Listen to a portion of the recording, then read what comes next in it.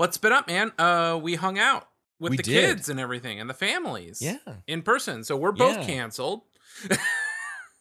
I know, right? Hey, we were pretty safe. We were in the same parking stall, right? That's what we ended up. We ended up congregating in the same parking stall.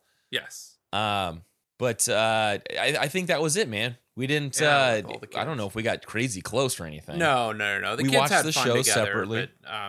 But then they came home and had baths and all of that stuff.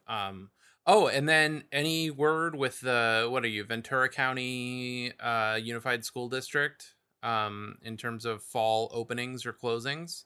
No. However, in the past, we have a record of following the guidelines that LA sets in place, and both them and I guess I didn't notice this, but Lindsay had told me that both Los Angeles County and San Diego County released at the same time that they are planning for a full remote learning session for fall. Yeah, which doesn't guarantee that Ventura is going to follow suit, but that's been their MO in the past. Does Ventura County follow San Bernardino or Orange County, or how does No, they do. They usually follow LA. They're just like a day behind, and I don't know if it's just to make it sound like they're thinking about it, but really what they end up saying is what we end up doing too. It just happens to be 1 or 2 days later. I think what happens is our the union and then also the district. Well, and first the county has to say that, look, this is what our plan is, and then we have to conform to that. But yeah, really, I think maybe it's just an issue of, they do one of those huddles off into the corner, but they're saying we're going to agree with them, right? We're gonna do what they're saying, and then they come back and say, okay, that, right? Guys, wait till you hear what we came up with.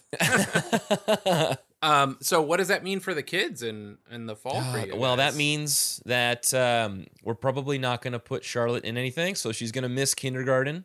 Wow, that's a bummer. Kindergarten isn't a requirement.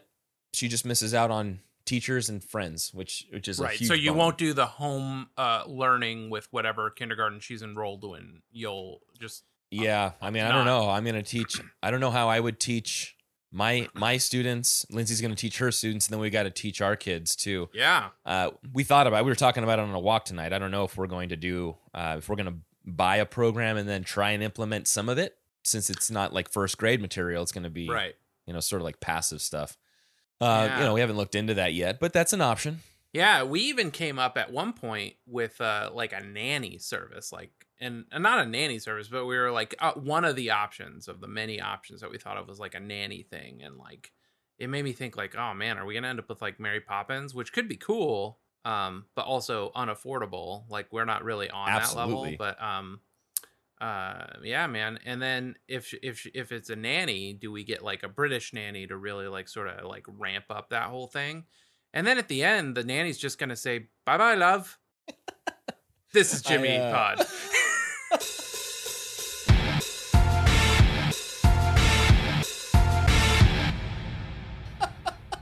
I don't know. I got there. Oh yeah. I caught on right at the nanny part. Good. Right then. Felt it. It was good.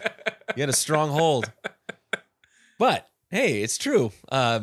We have family who have hired a nanny, not for this, but just in general. Nannies are still things. Absolutely. Very much involved. Yeah.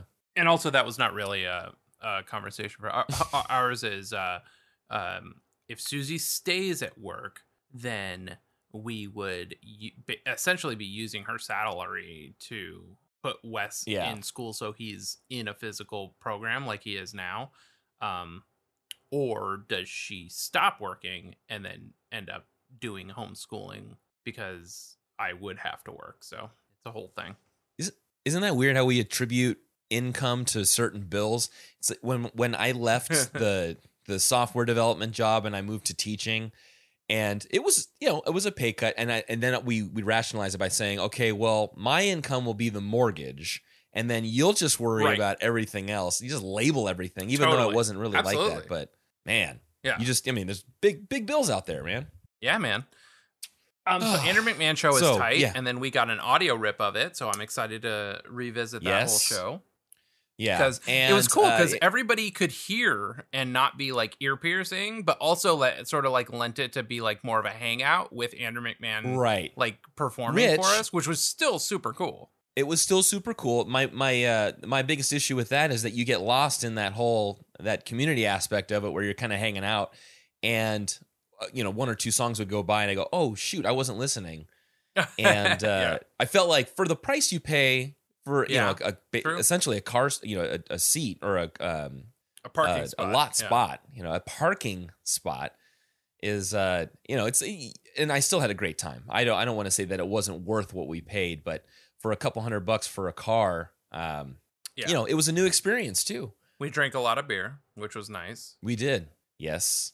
Once the sun went down and the cops on the recumbent bikes stopped rolling by, giving us the stink eye. That's right. We were able to to crack open a couple of brews. So that was a lot of fun though. What else do I have for housekeeping? I haven't published it anywhere, and this episode comes out in a couple weeks, so maybe it will be public. But our discography page seems to be working, right? So we talked about. Yeah, go ahead. No, go ahead. I'm going to look for something while you're doing that. When we started talking about liner notes so much, and I lamented that it's a bummer that how much I love liner notes, there's no web equivalent of it. I think we brought up iTunes LP for a minute, and that was like iTunes' idea of a way to do liner notes, but I almost feel like that was too much work. Like, really, bands should have it available on their websites, or Discogs should have a better database for it. Somehow there should be just like there's a database for lyrics. I feel like album art is a lost art, and to the point that when you do get a physical copy of a CD now, it's like it's like a double-sided single sheet, and on the back it's like, we thank our family and friends, and like that's how you discover bands. Like Jimmy Eat World was thanked on a Blink record, and that's how they were on my radar, and now that's a lost art. So we tried. We had an idea at the beginning of the pod to bring that sort of idea back and take and scan in all, not necessarily just scan. I'm going on sort of a tangent. This is the beginning of that, where we've listed all the album art and then made our episodes in a way that if you wanted to, instead of going through a whole list of now 39 episodes of the show that are completely non-sequential, you can go and sort of chronologically look at the band's catalog. On top of that, I think the plan is to then build the album art portion into that. So when you click on the album art, you get into the scans, and we're still scanning in. We're trying to find large flatbeds and stuff like that to get the high res album art on there. But a service to be sure.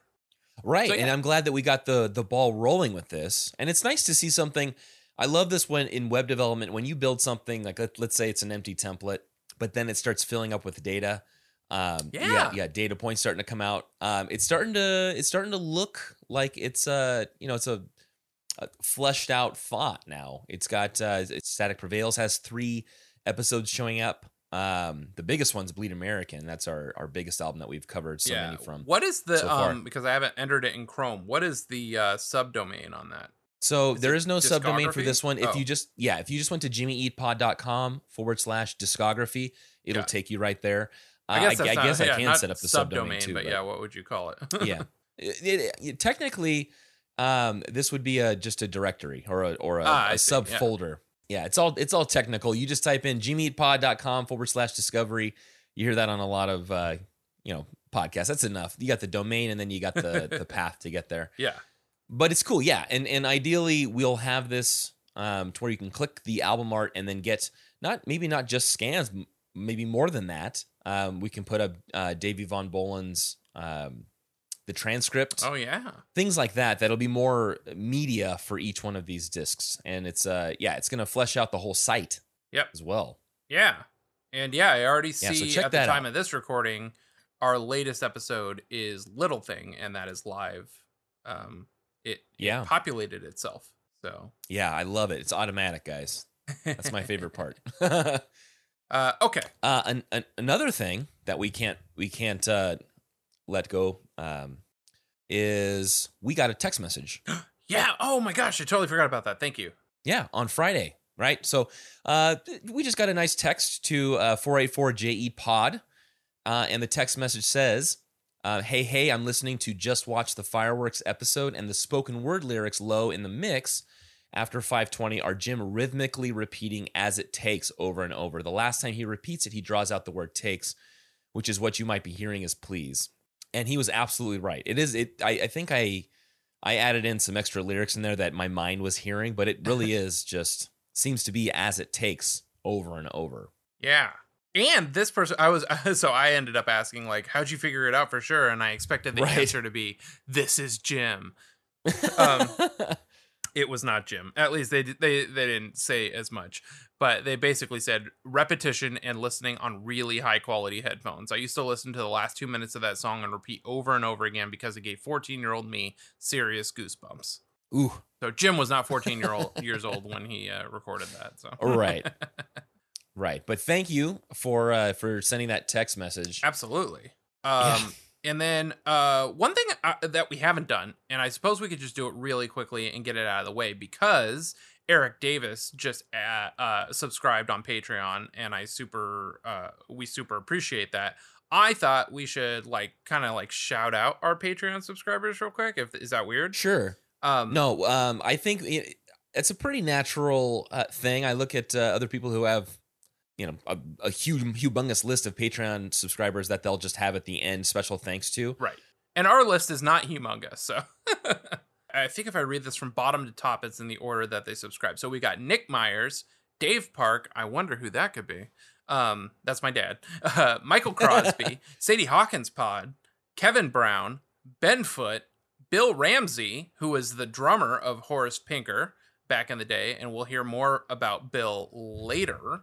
On probably a Patreon exclusive episode, Joshua Aguilera and Eric Davis. So those are our loyal Patreon subscribers who we very much thank for really sort of covering our hosting cost and the development of that discography page, because you actually put work into figuring out how that would work.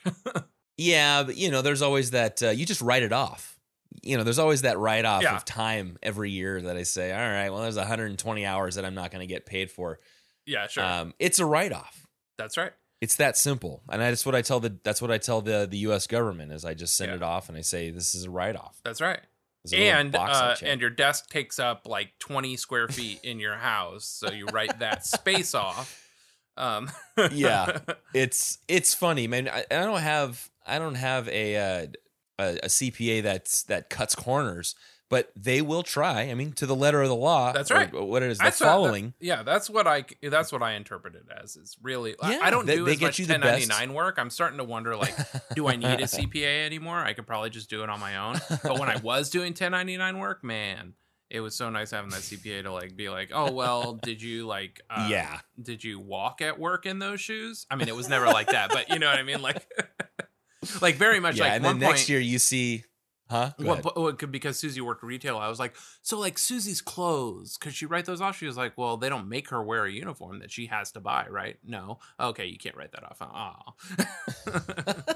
And I see stuff I look through the whole packet of all of our tax documents, and I see things that I purchased 4 or 5 years ago that are on there, but they're still depreciating. Correct. And it's I've got a 2-page document of depreciation stuff because all my TVs in my home, and then if I sell them or I get rid of them, then it gets removed from that list and the thing that replaced it. But right, even my TV in my living room, I do use for work. I just also watch movies on it. Right. So. Yeah, but we're here to talk, not here to talk taxes. Yeah, we're here to talk Bye Bye Love. Oh yeah, by Jimmy Eat World. Oh, wait. Yeah. Sorry. Just because we did talk about the text message. Kevin, who is a Patreon subscriber, also a loyal Discordian, he had a Just Watch the Fireworks interpretation that I thought I would read real quick, so we could tie up the loose end on Just Watch the Fireworks for that. He had an interpretation on the lyrics. So here's my take on Just Watch the Fireworks. Very similar to your interpretation of the song, but I think it's more from the perspective of transitioning from childhood into adulthood, which I thought was actually a really cool idea. maybe an older sibling talking to the younger. As an adult, you can be anything you want to be, and that's I'm drinking too much Topo Chico. As an adult, you can be anything you want to be, and that's a lot to take in, especially when you're just starting out at 18. This is emphasized by having your other siblings and parents hyper focusing on what you plan on doing in life, being the venter frame, being in center frame. Sorry, this typo. But the initial advice given didn't resonate properly. Towards the end of the song and the chorus, the older sibling is eating their words. Said it out loud, but it did not help. I'll stop now just enough so I can hear you. I stay up as late as it takes. Generally, making promises to younger siblings often go unfulfilled. So I think this is a way of reconciling the guilt and loss that comes with not being able to make good on that promise. That's my take, but I really enjoyed what you guys had to say, which is always validating, right? Yeah. Oh, yeah. Right. So yeah, sorry, that does tie up the loose ends that I had for housekeeping, and I didn't want to get too far removed from just watch the fireworks to but yeah, that's what I got. Yeah, so thanks for the input, everybody. Yes, it's always now welcome. we come here to a track that actually I texted you, was it yesterday or today, but I just said there's not a lot of content on this episode or this track as far as song meanings. There was not one comment. Yeah. And the lyrics is 2 verses and 1 chorus. Yeah. Right? So I thought there wasn't going to be a lot. However, I know that we like to surprise each other with certain things. You came back with some, you found something that was very interesting. I'm excited to hear about that later. Yes. And then we started going through the steps of looking at articles and seeing what the community has said about this. And you start to find that there is actually plenty of information on this track. Oh, you felt that we'll eventually go through. That may not be necessarily over the lyrics and what the song meaning is, but there's just been a lot of hubbub on the internet about this and stuff that we can talk about. I'm excited to hear that then. There was some, in the community section, there was a lot of album reviews done by different magazines and different online zines that seem to lend their thoughts and opinions on this album. But this is this 7-year-old album we're hanging out on right now. Yeah. Damage. And this is the one. Yeah, this is the one that was recorded at partially, right, at Alan Johannes's home studio. Yes. In the Hollywood Hills, which I love the vibe of the Hollywood Hills. That whole concept. Any documentary about Laurel Canyon, the Hollywood Hills, just all that stuff from the 70s on. I mean, it goes all the way through the 80s because there's still a lot of people that were living in that area, but I just love that whole vibe. Did you enjoy Once Upon a Time in Hollywood, and that took place in the Hollywood Hills? Yeah, right? Yeah. There was a couple of movies.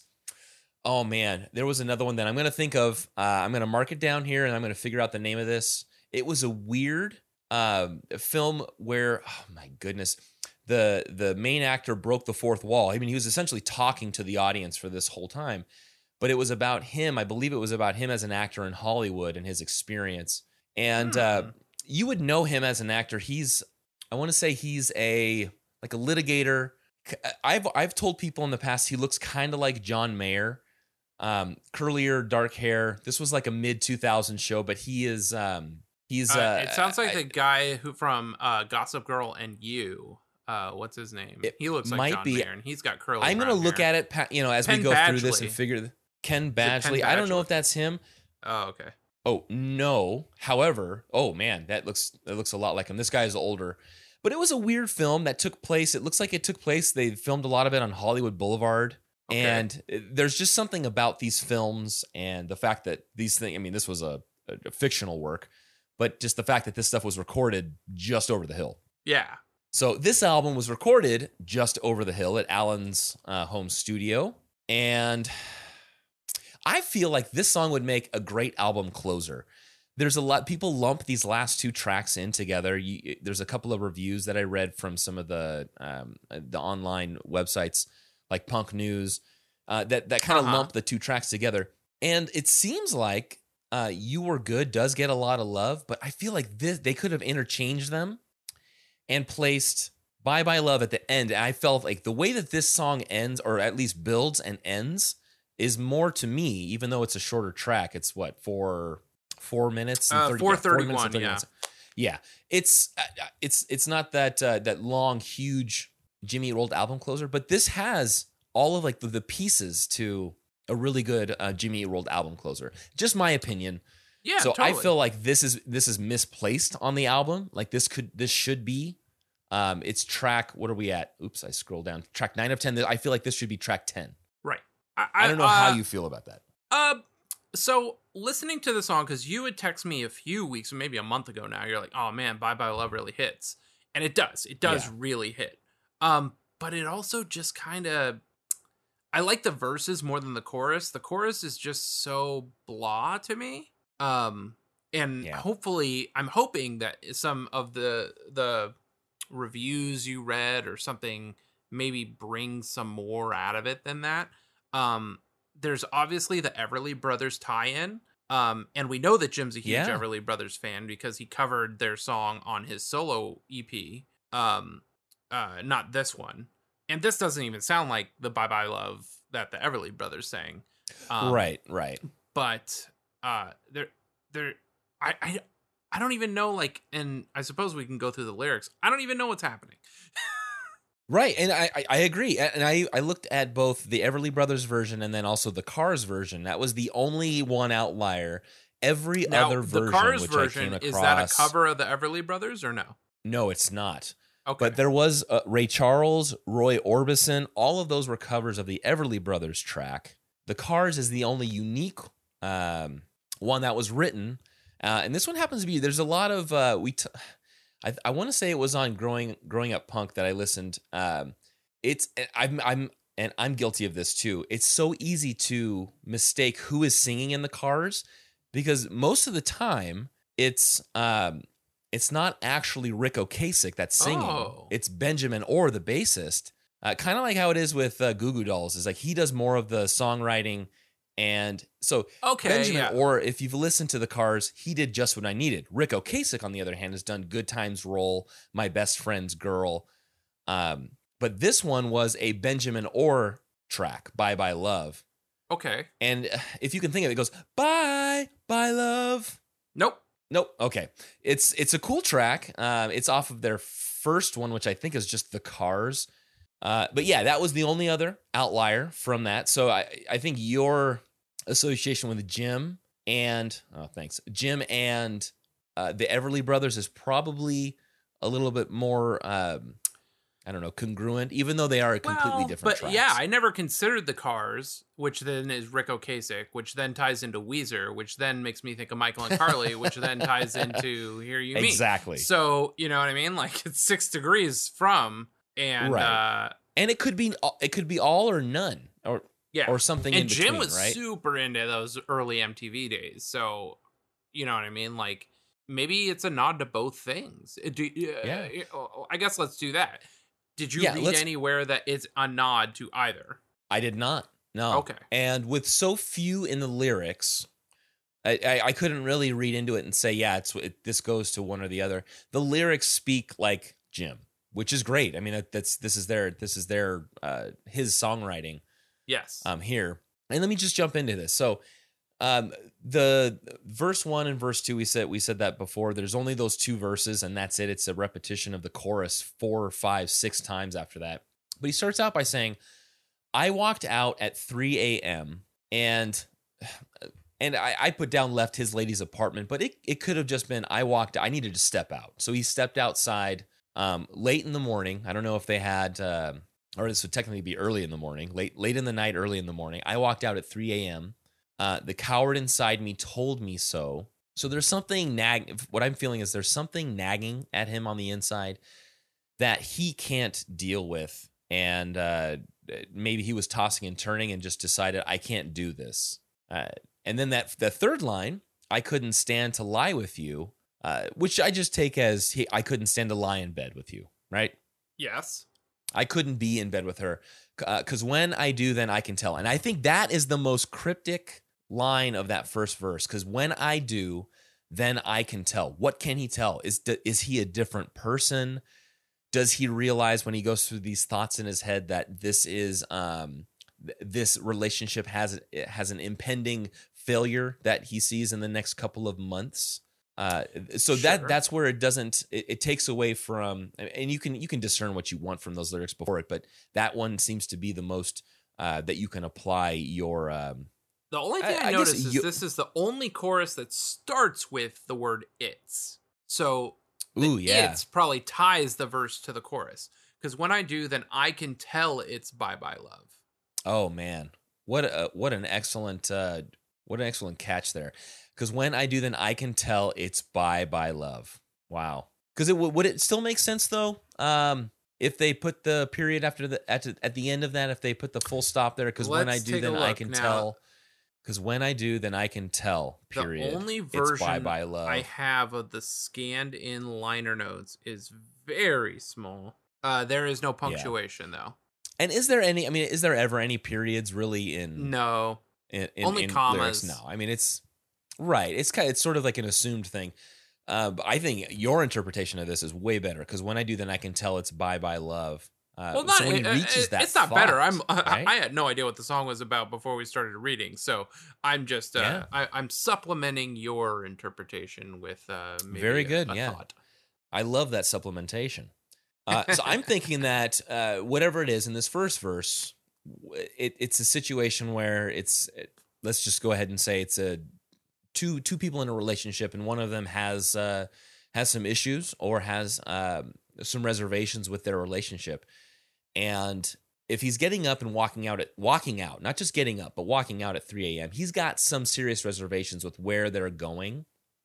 And what we'll find out later is, I think, where they've been. So then it goes into the chorus where it's "Bye Bye Love," which repeats, "Bye Bye Love," it's "Bye Bye Love," "Bye Bye Love."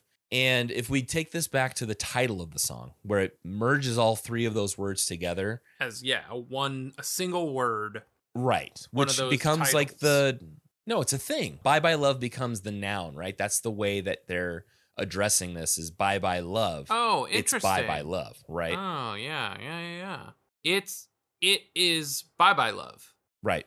This is it. The type of love that's that the it is. Point. Right. Like if we had a timeline and we had points on this timeline, and there's the courting, there's the courting part, there's there's the building of the relationship, then there's "Bye Bye Love." There would be, if you could put a mark at a point in time where that's when we said, all right, this is it, it's over. I think that's what he's trying to get at, is that he's hammering home that he's realized it's he hammers it, baby. Yeah, right. He realizes it's over, and I'm going to be moving on, and it's "Bye Bye Love." Or if you're talking to Julie Andrews, it's "Bye Bye Love." Bye Bye Love. Right. Spit spot. And then we get into verse 2, which I think sheds a little bit of light here on the past. And this is also when I couldn't find anyone attributing to the strings, but this is when the strings come in on this piece. Well, Alan Johannes has all of those stringed instruments. Maybe he just picked something up and was like, I'm a rip on this. I don't know. It sounded like a small string section. Oh, I see. Yeah. But no credit to David Campbell, huh? Do you want to hear it a little bit? Yeah, I have it. It's tagged at 111 here. So here, this is when the strings come in. I wanna feel that golden light. Mm-hmm. So they're trilling in there. They're trilling. Yeah. So much I wish I could hold instead of carrying memories. I don't want to give that away. I'm getting us there.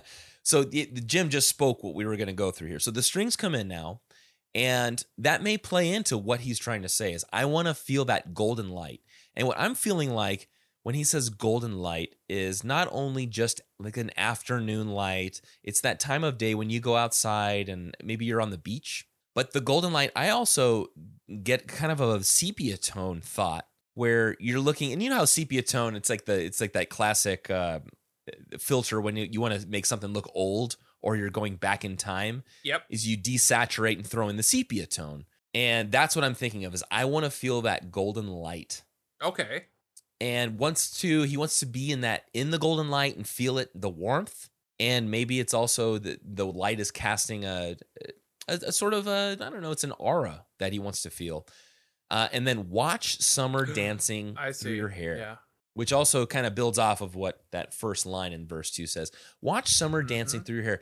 That's such I don't know. It just seems like a Southern California hanging out on the beach in the afternoon. You're in It's Santa funny Monica. because there's that girl in the sunset silhouetted on the inside the invented liner Ooh, notes. my gosh. Man, The I wish I had those photograph. liner notes on the Yeah, discography the photograph page. is very much a girl, and it also reminds me of the Dashboard Confessional album "Dusk and Summer," which is Oh, yeah. a very summery, sunset type of record and art direction on that record. But anyway, that's what I'm sort of feeling right now is watch Yeah. summer dancing through your hair reminds me of that photograph from I guess their previous record. So maybe he's still drawing upon the images that he remembers. Right. And from- we also have to go back and remember that Damage is quote unquote the breakup album. That's right. And so sequentially, this song has supposedly from beginning to end, it has the essentially the arc of a relationship, and then falling apart, unfortunately. But that's what makes a good love song, right? So watch summer dancing through your hair. He's reflecting, he's reminiscing those simpler times from their past. Then it gets a little bit more heavy here. There's so much I wish I could hold instead of carrying memories. Yeah. He's just living.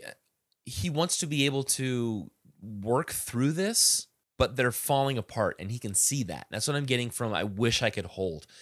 I don't necessarily think it's I wish I could hold you more. I think there's I wish much more weight that I could hold in this, but I can't.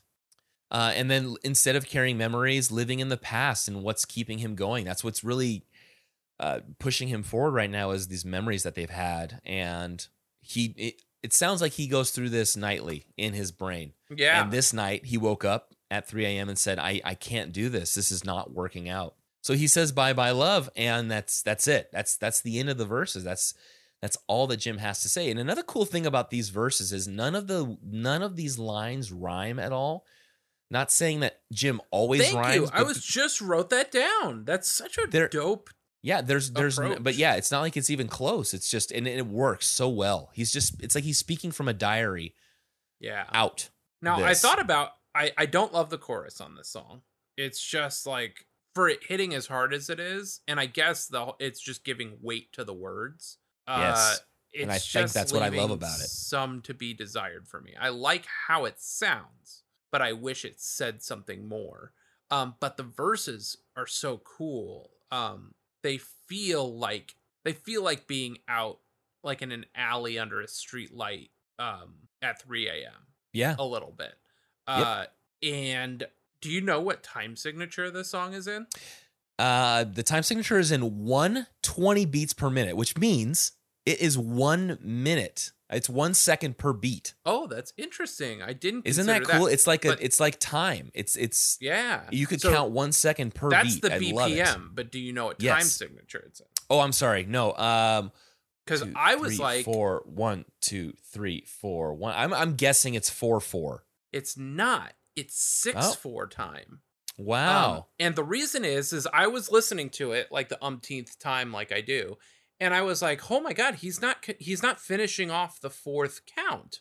So he's not even starting a fourth count. So I was like, is this like he's doing 3 counts of 4, but it's not a 3/4 time song. So I couldn't figure it out. So I asked a buddy of mine, Paul Hoover, who we met Blake Lagrange through. And I said, Paul is the guy I always ask for what complicated time signatures are because he just knows these things. So I said, would you call this 4/3 time? He said, there's no such thing as thirders. It would be 6/4, 6 quarter notes per measure. Snare hits on 2, 4, and 6. Top number in a time signature tells you how many. Bottom number tells you what kind of note you're counting. Always a multiple of 2. Okay.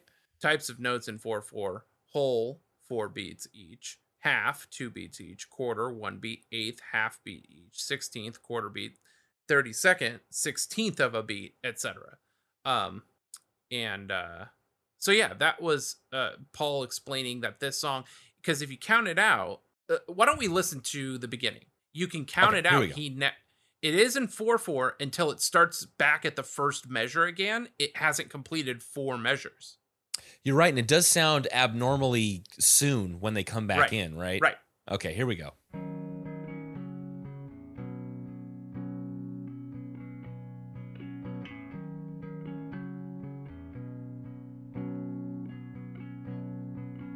I walked out at 3 a.m.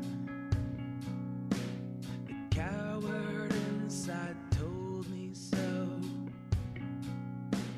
I couldn't stand to lie with you. 'Cause when I do, then I can tell it's bye bye love. Bye bye love. It's bye bye love. Bye bye love.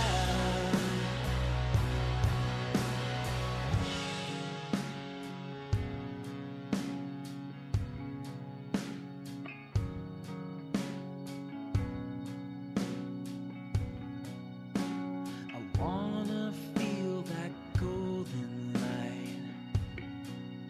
Watch. So you're counting 1, 2, 3, 4, but you're going 1 and 2 and 1 and 2 and 1 and 2 and then it comes back into the next verse.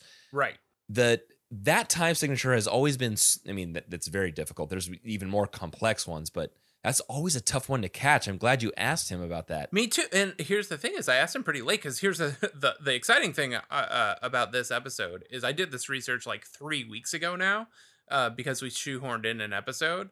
So it's like I'm playing catch up with myself, and I didn't even ask him until a couple days ago, because I was sort of revisiting the song, and that was when I was like, oh, something's sort of strange about this. And what's funny, and I love this about Zach, is somebody asked him like, hey, what's the time signature at the top of Goodbye Sky Harbor, because it's such a strange count. He was like, I don't know, I just play it.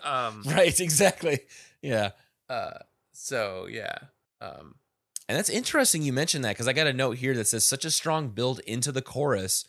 And then it seems like there's some focus on the drum beat in this. And maybe it was subconscious for me, is that the reason why that seemed so prominent was because it's abnormal, for my mind at least, to hear. Your mind is used to hearing 4/4. You can tell when it's a waltz, but man, 6/4 is different. It's when something is missing, and you almost feel like That's a good description of did it, I yeah.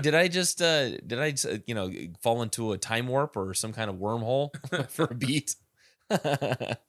Very cool though. I like that. Yeah. And he's told me about time signatures in the past that I've asked him about, and he'll be like, it's 4/4, but they're only doing 2 beats on the 4th measure. So it, you know what I mean? So I was expecting something like that with this, but it wasn't quite that. So anyway, yeah, I totally thought that was interesting. Wow. And cool, and thought nerdy enough that you would appreciate it.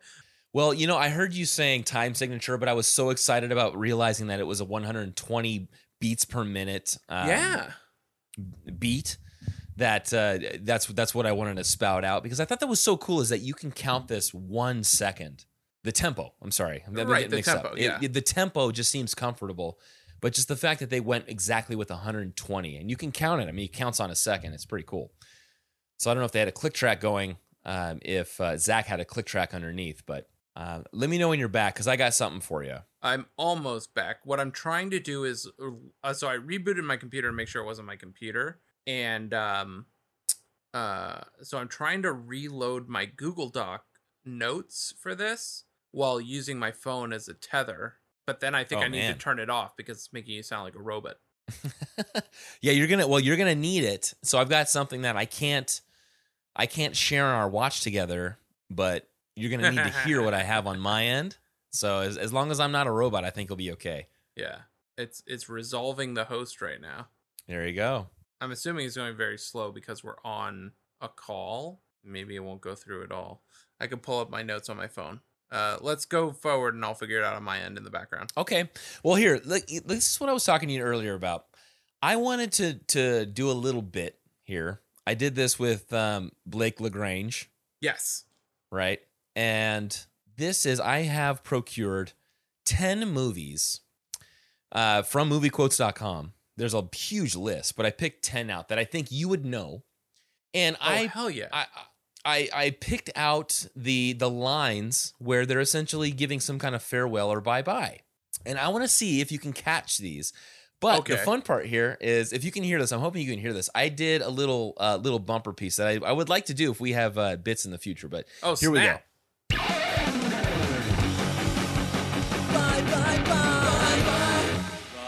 So this, could you hear that? Well, I'm getting bandwidth fatigue a little bit, but it sounded loud. I was talking with Linz.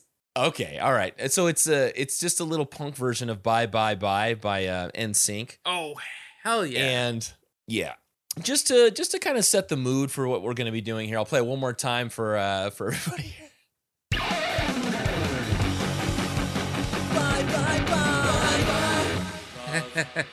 Who is Okay. that? Is that you?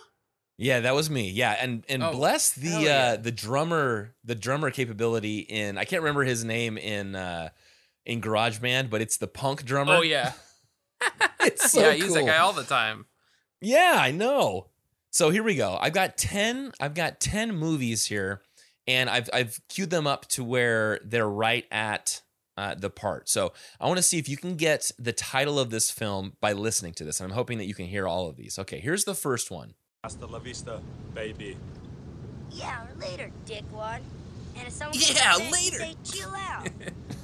His voice is so weird in that. Oh, I love Eddie Furlong in Terminator 2, of course. Yeah. Yes. Terminator 2.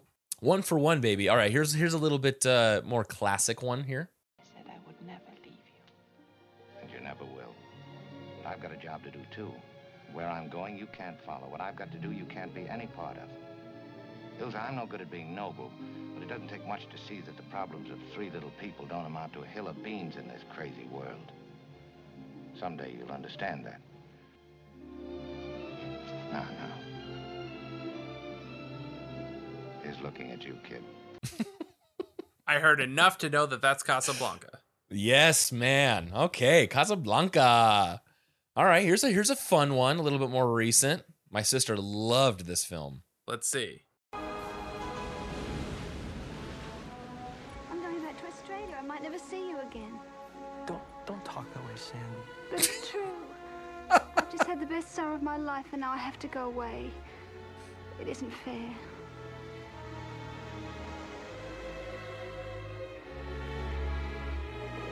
And they kiss. Daddy, don't Okay, I only heard the beginning of the line, and I think it's Sandy from Greece. Oh, great. Excellent. Yeah, that was Awesome. Sandy saying, I think I have to go back to Australia. And I'm never gonna see you again. Yeah. Oh, Olivia Newton-John. Oh man, I had to rack my brain because all I had was "I'm never gonna see you again," and I was like, "What? The girl, the voice." That's great. Yeah. All right, now I've got a question for you here. On this next one, we can either do, I think you're going to get this one, but I can either do hard mode or I can do the normal one that I picked. Let's And I can play both. let's I can do hard mode No, first. let's do hard first because if All I right. if I hadn't run the table so far, I would not say hard first. But I've run the Okay, table all right. thus far. I just worried I won't be able to hear it, and then This is a very short clip, 2 or 3 seconds. Here you go. Oh, don't pop up block me. oh no. Always allow. Always allow. Here we go. Hard mode. Latest on the Menji.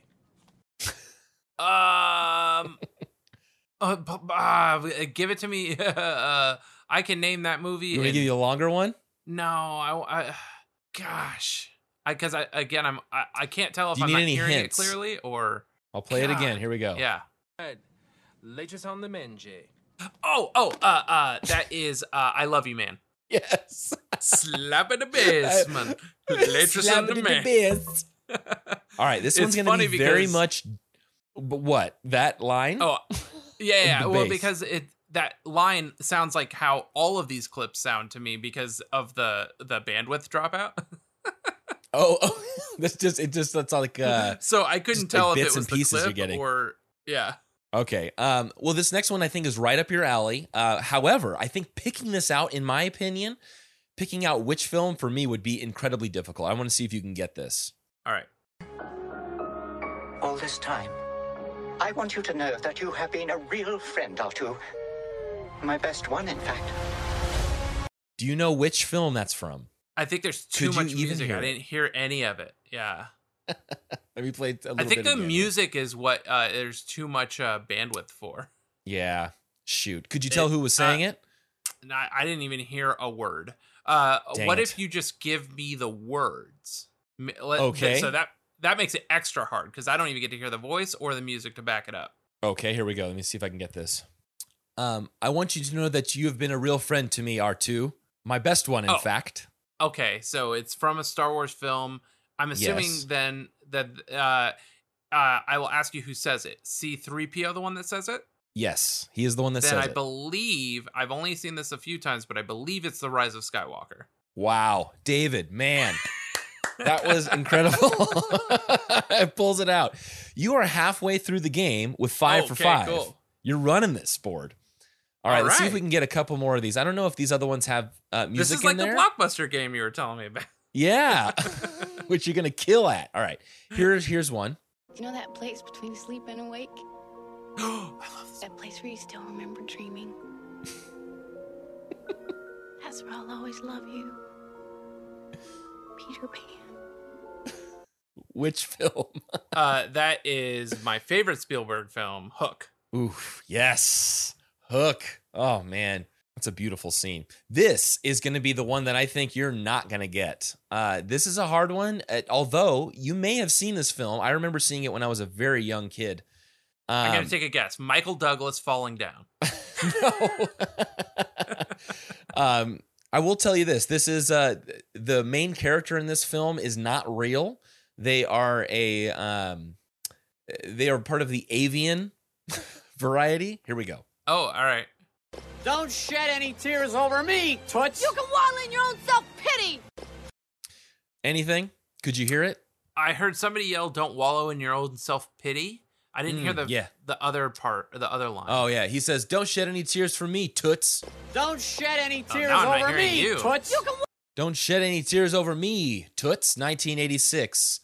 I'll tell you what, this guy's got feathers, and I don't know if it's Warwick Davis in this costume, but it's a short person. I'll tell you that. Very hold on. strange movie. Oh, Very strange movie. Okay, you even broke up, but now I'm starting to put you. You said Warwick Davis. I believe you said 80s. I'm gonna assume this is Labyrinth. Good guess. It was actually Howard the Duck. What I was saying was I don't even know if. Oh, I love Howard the Duck. You would have got it too if it didn't cut out.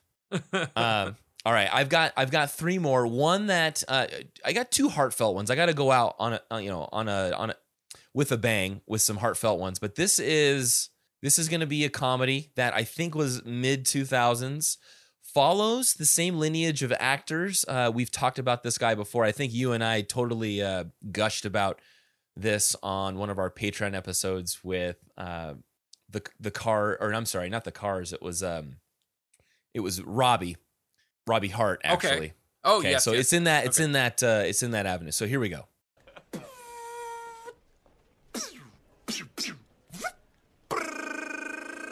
Adios, turd nuggets. Could you hear it? I didn't. No. Oh, that's a bummer. One more. I'll play one more time.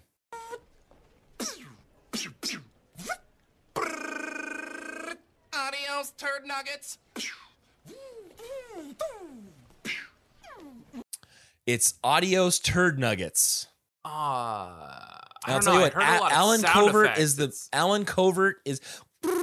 Oh. Alan Covert is the main character in this film. Okay. And I believe it then is a This Happy is actually Madison a movie production. I don't like. This is actually a movie I don't like. That's got to be Grandma's Boy. It is Grandma's Boy. Yeah, which I don't like. It's so funny. I've only seen it once. It was so long ago. Yeah, There's I saw a it lot in the of theater and I was like so bummed out.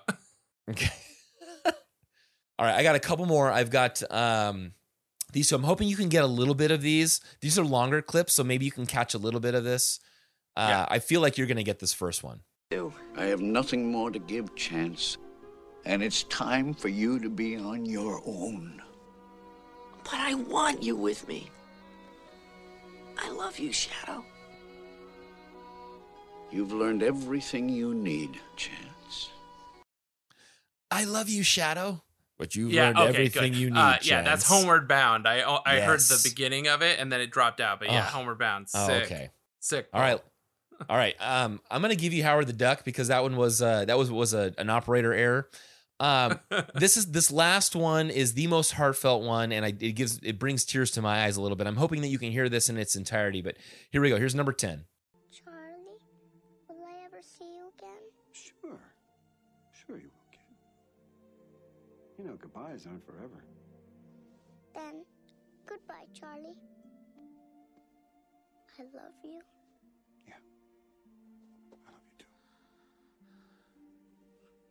Could you hear any of that? I did. Gosh, off the top of my head, this one I'm having the toughest time with. This was I wonder 1989. if Charlie was the name of the character you were talking about. That Yes, I heard. and she's this little girl is saying goodbye to Charlie. Is this an animated film? Yes, it is. It is an animated film. It's an animated film, Charlie. And this, I'll tell you what, this is Judith I don't know Barcy. it. We talked about her on the Littlefoot Land Before Time. So this is Judith Barcy. Okay. As Anne Marie, and Burt Reynolds is the character for this animated creature. Which I didn't actually know that. Burt Reynolds. If I give you a hint of it being a pup. I figured it was a dog. pup, but I'm wondering if I didn't know that Burt Reynolds was in something. I did want not. to say Oliver and Company, but I don't think it's that. I tried to find a clip for Oliver Company. I couldn't find it. This one, though, is different. And it is All Dogs Go to Heaven. All Dogs Go to Heaven. I haven't seen it since probably. Oh, man, like it just brought back 1990. so many. Oh, man, that's good. I was sentimental watching this again. Oh, man. So if anyone else got 10 out of 10, good for you guys. Yeah, call us. David had a 44 few technical. Pod. Yeah, technical issues that he had to. I'm gonna call it 7 out of 10. Seven Yeah. out of 10 is still pretty good, and that's about the kind of student I was. So, So this was our Bye Bye Love thing.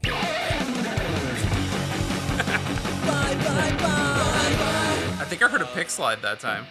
Yes, Yeah. that I put in there right at the beginning. Sweet. All right, that was what I had. That was the game that I put together after finding out. Sick. I tried to look for some quotes, and I thought, you know what? I got 10 videos I can put together. For, Yeah, why not? for David.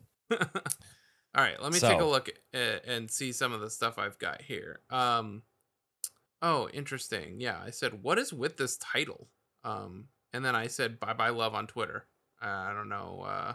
Oh, did they say something about it? Let's open this link and see what they say. Open it. Let's see what they say. Oh, right. Okay, hold on. They showed a lullaby version of Bye Bye Love available online, and they tweeted about it. Let me send you this link since my computer is like completely dead now. And was it not from The Sparrow Sleeps? No, this is dinalonerecords.com/sickkids. I don't even know. Maybe it's not available on their website. Maybe you have to like straight up buy it, which I did not do. Oh, and Sick Kids Dynalone Records is not found. So somewhere out there is a lullaby version of Bye Bye Love.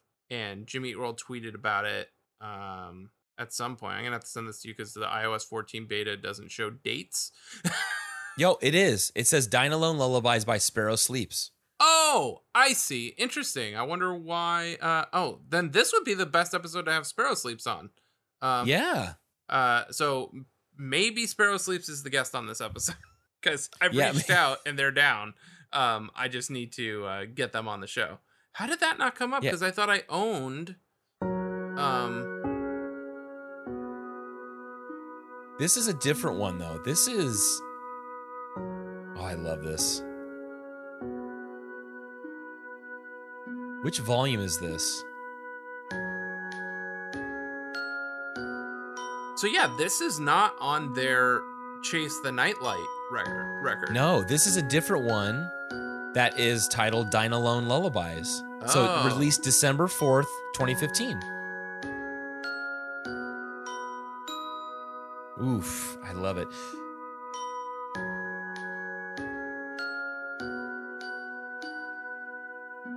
So this is a compilation. So maybe Dynalone Records booted this band off of their labels because they're like, no, Sparrow Sleeps is where it's at.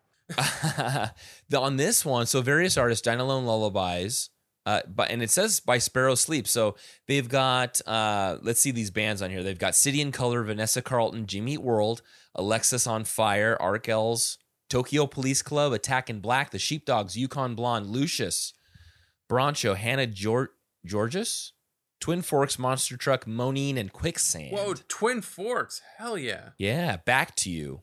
Love Back to You. Yeah, so this is a 5-year-old album. Oh man, Yeah. I love this though. They've got 4 full stacks, a moon, and then 6 sleeping babies below them. It's tight. awesome. So other than this leaking early, I don't have a demo of it, and it's never been played live that I could find. Yeah. Did you find it being played No, anywhere? I couldn't find it being Wow. played live. No. Somebody on I guess this counts as community. Somebody on Reddit, I think it was in the emo subreddit. I can't open any of my links very easily. In the emo subreddit, somebody made a top 50 songs from 2014, and they listed this as number 2. Wow. Now, I don't know if maybe it's number 2 that they added to the playlist. Like maybe it's not ranked, but it's on there. Ooh. Yeah. So I thought that was sort of an interesting thing. It's on there with Sunny Day Real Estate, Jawbreaker, Texas. So yeah, like what's crazy is, hold on, I think it's even on this countdown. No, it's specifically 50 songs from 2014. So this person made an emo playlist, 100 songs of emo from 94 to 2014, and then 50 songs from 2014 revised. But still, whether or not it was placed at number 2 intentionally, thinking about it in that second spot, like let's say they go through in their mind the second song they come off of. Right. Still, very, very honorable mention or placement. Totally. And then let's see. Is this where I'm talking about my thing I'm excited about? No, I just talked about. I guess what we could do is play this. This is the closest thing we have is Jim playing "Give Me a Sweetheart." I'm playing it on my end. That doesn't help because you can't hear it. That did record at least, but I'm gonna send this to you since I can't even do watch together now. And we can hear a little bit of Jim playing an Everly Brothers song that's not "Bye Bye Love." All right, here we go. Give Me a Sweetheart. Oh, I love that picture of him. Yeah, it's so on cool. the front This is with actually my that least suit. favorite song on his EP too, which Oh, we'll talk yeah? about on a future Patreon episode. It sounds like garbage. Oh, geez. You want me to play this in the watch together, you said, or just on its own? No, I can't even see watch together right now. Gotcha. All right, here you go. Grow me a heart that won't cheat, but will beat just for me. Make me some lips that won't lie, but will smile and speak sweet. Give me some eyes that are shined oh so blue. Give me a sweetheart. Give me you. Give me some arms that will cling and won't mingle with friends. Make me a kiss that will stay even after it ends. Give me a touch that is tender and so true. Give me a sweetheart. Give me you. It's so undeniably the Everly Brothers. Right? Isn't that? It's But just, why does this cover sound like that? I don't know. You see the comment down here from Tim Van Aelst. Is it supposed to have all the instruments sound like they're being played through broken speakers, or Right. It sounds like you just turn the gain all the way up, but then the volume Yeah. down, so it's not actually peaking. But it sounds like right? I mean, you got to do it once, right, to say that you did it. I guess. Yeah, This is the yeah, time. yeah. And maybe that's just to put more of the focus on the harmonies. He's doing both of the Everly Brothers parts there. He's Right. got his own harmony underneath, and maybe that's why he did it, was because it was more about the vocals and not necessarily the arrangement, or I'm sorry, the production of the vocal or the sound, just necessarily his vocal arrangement. Right. Maybe, I don't know. Who So can yeah, tell? there's the other Everly Brothers track that Jim has actually done, that he's admitted to. Yeah, exactly. And then I guess I'm sort of starting to get into Community a little bit. What do you have for Community? So for my Community, I just grabbed a couple of those reviews from a few different sources, and I'll do this one last. But the first one I wanted to go through was 34thstreet.com. Did you get that article, 34th Street? It's not easy for me to see, but I don't think so. So this one was by Cassandra Kyriazis. And her name was Cassandra. Yeah, I think it's a beautiful Greek last name too, Kyriazis. Written on June 14th, 2013. So probably one of the press articles that they did afterward, the press release reviews. She goes on to say, "Please Say No and No Nevermore achieved their goals well, but the album hits a little bump with the too slow Bye Bye Love. The song might have worked better if two of the three preceding songs hadn't been slowing it down since the rocking high point, that is I Will Steal You Back. However, Bye Bye Love is almost unbearably slow, surrounded by more slow songs. This space in the album could have been utilized much better with something angry and fast to keep the listeners more interested. Instead, Bye Bye Love might even lose its listeners before the last and best, in parentheses, song of the album, You Were Good. Consider this explicit advice to keep listening because that last track is worth it." I mean, they ended up giving it a grade of a B+. And she went on to say that you got to download You Were Good. But I don't know if I didn't read the entire, I mean, there's not a lot to it, but I didn't read the entire article. I don't know if she grasped that it was a relationship from beginning to end, essentially. I mean, not exactly, but Right. I mean, I don't know that I ever did till people were telling me that it was. Right. And so maybe she just thought that this is the slow part. This is the bad part of the relationship. This is when everything's kind of falling apart and going bad for one or two of the parties in this relationship. So that's likely why it was so slow for her. But I mean, she did end up saying that Damage won't leave your ears awestruck but with musical brilliance, but maybe it's not supposed to. This compilation is the mac and cheese of Jimmy albums, offering the honest lyrics and solid melodies that fans have come to love over their long and lucrative musical career, but maybe not quite living up to the almost impossible expectations set by Futures and Bleed American. Yeah, I guess that's true. Yeah. And then around the same time, so that was on June, what day did I say? 14th? Yeah, June 14th. A few days before, from punknews.org, they go on to say, and these reviews are a little bit nicer. Who wrote the article? This one is Brian Yancey. Oh, Reviewer so gave it not, 4 out of 5 stars. Brian. Yeah, not Brian, but Brian. Like salty Brian. We had Greg Simpson from This Might Be a Podcast. He writes for Punk News, so that's why I was wouldn't that be crazy? Yeah, right? That name would have set off some alarms if I saw Greg Simpson on there, though. So Brian Yancey, haven't had him on yet. He goes on to say, really, Adkins is pretty reserved throughout Damage, while the music tends to louden and hover over him. While Damage is relatively mid-tempo throughout, its final 2 tracks switch that up a bit. Bye Bye Love is an overt exercise in the loud, quiet dynamic with slow, sonically minimal verses that burst into huge, crunchy choruses, which I love that. Jimmy World's good at that. Oh, that's what I love about this. And I know you said you didn't really like the verses, but I love how Jim takes those choruses. I'm sorry. The choruses takes those 4 lines in each one of those choruses. And then I have noted down that in what's noted as the bridge in Genius, that's when he sings out full voice where it's that full on bye bye love. And that's when I feel like he is just outside screaming it to the heavens, like bye bye love. That's right. At 3 a.m. too. That's rude. Yeah, man. That's rude. This must be downtown LA. This has got to be downtown LA. Yeah. Better be in the arts district or something. Yeah. And the last little thing I have to include here, and I thought this was really funny.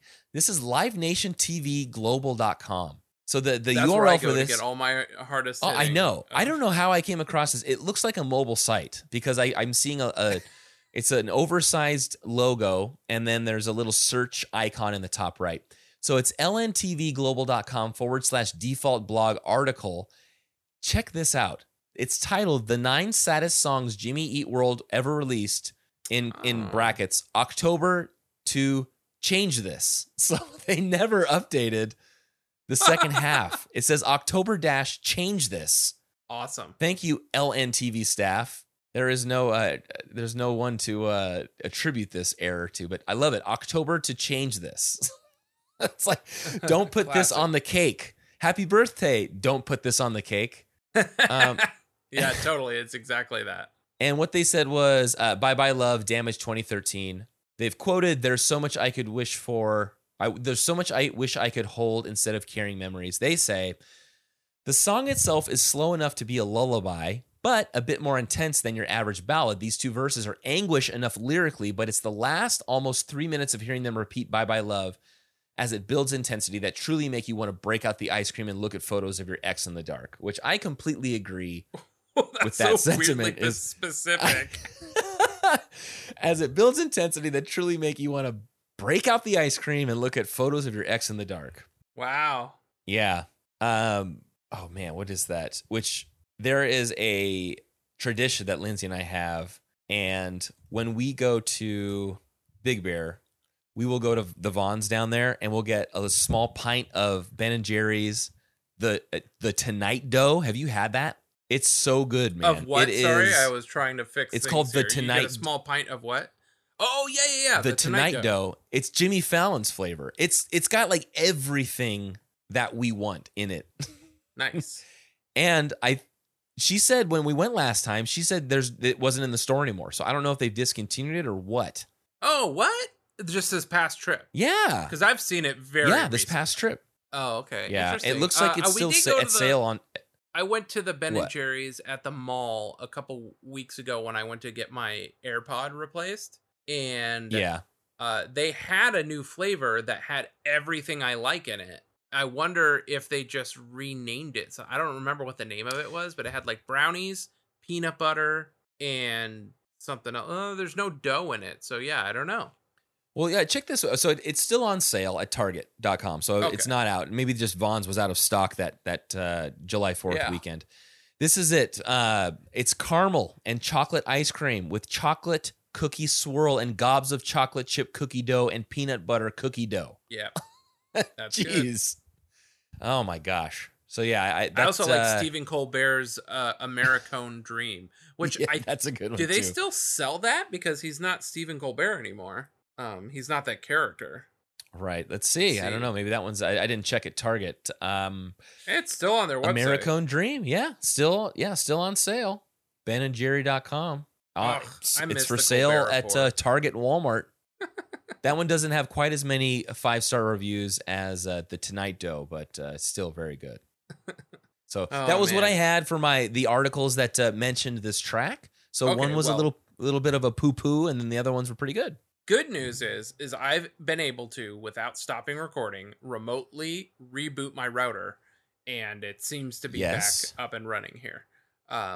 So I have a couple of things, a couple Survivor things that I'm not going to read because Reddit is grounded. But this guy, Wyatt Lewis on Facebook, he says he gave an interpretation on this song. I walked out at 3 a.m. The coward inside me told me so. I couldn't stand to lie with you because when I do, I can tell it's bye bye love.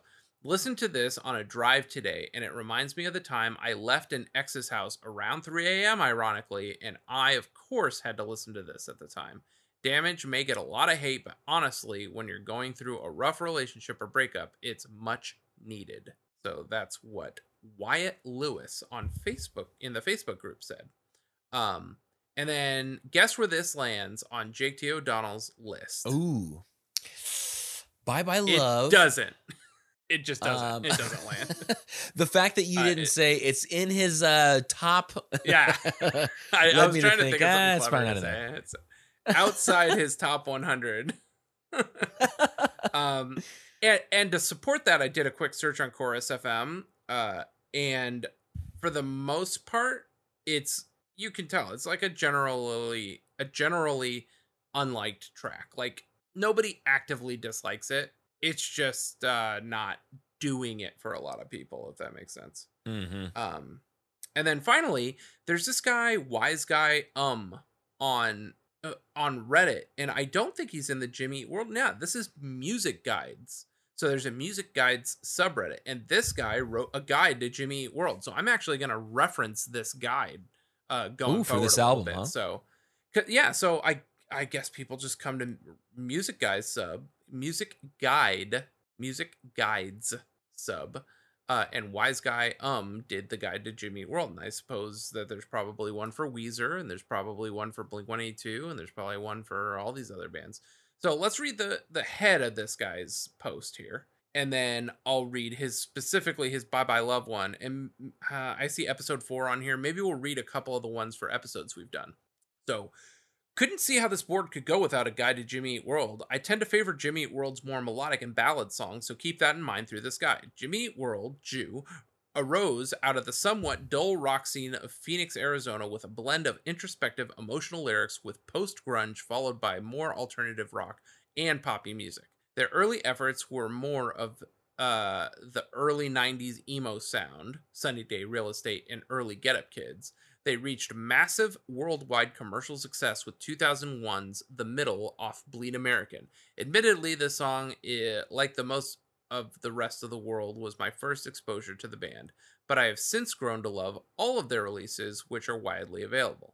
The growth in musicianship and writing quality can clearly be seen with each release chronologically. Jimmy Eat World has, in my opinion, continued to deliver solid music through their most recent albums although their most recent albums have begun to sound quite similar.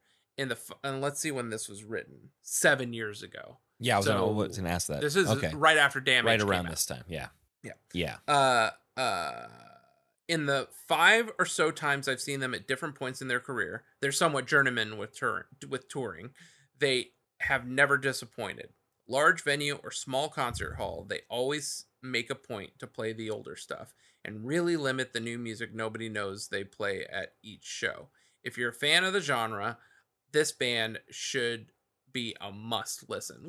So I think that's a really good, fair 3-paragraph intro to the band. And I mean, I suppose that's what I didn't poke around this subreddit at all, but I suppose this sub is probably full of good primers, and the idea, I guess, is to introduce somebody to this band, right? So I think Wise Guy did a good job here. Yeah. He supplies them a Spotify playlist of selected tracks. That's even better. And then he also, all other links are YouTube links. So maybe for old stuff or B-side stuff or stuff that's not on Spotify. So let's go through and read specifically the Bye Bye Love entry. So this is, right a year after this record came out. So he's given Bye Bye Love some love. And then we'll poke around and see what songs we've done that he's reviewed. Again, this is to fill our episode that doesn't have a lot of stuff. Bye Bye Love is my favorite new track from this album. The last chorus is awesome, and Jim's slightly delayed delivery is perfect. So that's what he gets. Little blurbs. This is easily digestible stuff. So we've got his take on Last Christmas. Is a George Michael Wham cover, and Jimmy Eat World does a great job with it. It's a regular holiday jam for me. They do drop one of the verses, but it's still a solid cover. And I remember us talking about that on the episode. Yeah. Wham. Did we do Disintegration? Maybe I can reference our discography page. Dude, I'm already there. Yeah. Oh, hell yeah. That was on, we did, number 27. We did episode 27. Okay, I thought so. Disintegration. The build in this song is fantastic. The mood set by the heavy drumming on the snares and yes, on the snares and toms is so brooding. This remains one of my favorite dark Jimmy Eat World songs. And yeah, I think that's a terrific interpretation. I love that he mentions the drums like we did. Yeah. Oh. We did Dizzy, correct? Yes, we did Dizzy. All right. That was episode 5. That was an early track. That's more. I get more of a pass since that was so long ago. That was a lifetime ago. Yeah. Dizzy is a solid love song album ender. Jim gets real emotional with his singing after the 3-minute mark, and it's just great. And let's see what else we got. 23. Oh, how Jimmy Eat World loves their long ballad songs. 23 hits all the right notes at the right times. This is one of their most epic songs they have, and seeing them play it live was one of the highlights of my musical life. Nothing wrong. He did give it 2 words. I think he separated Bye Bye Love. No, Bye Bye Love is correct. Okay.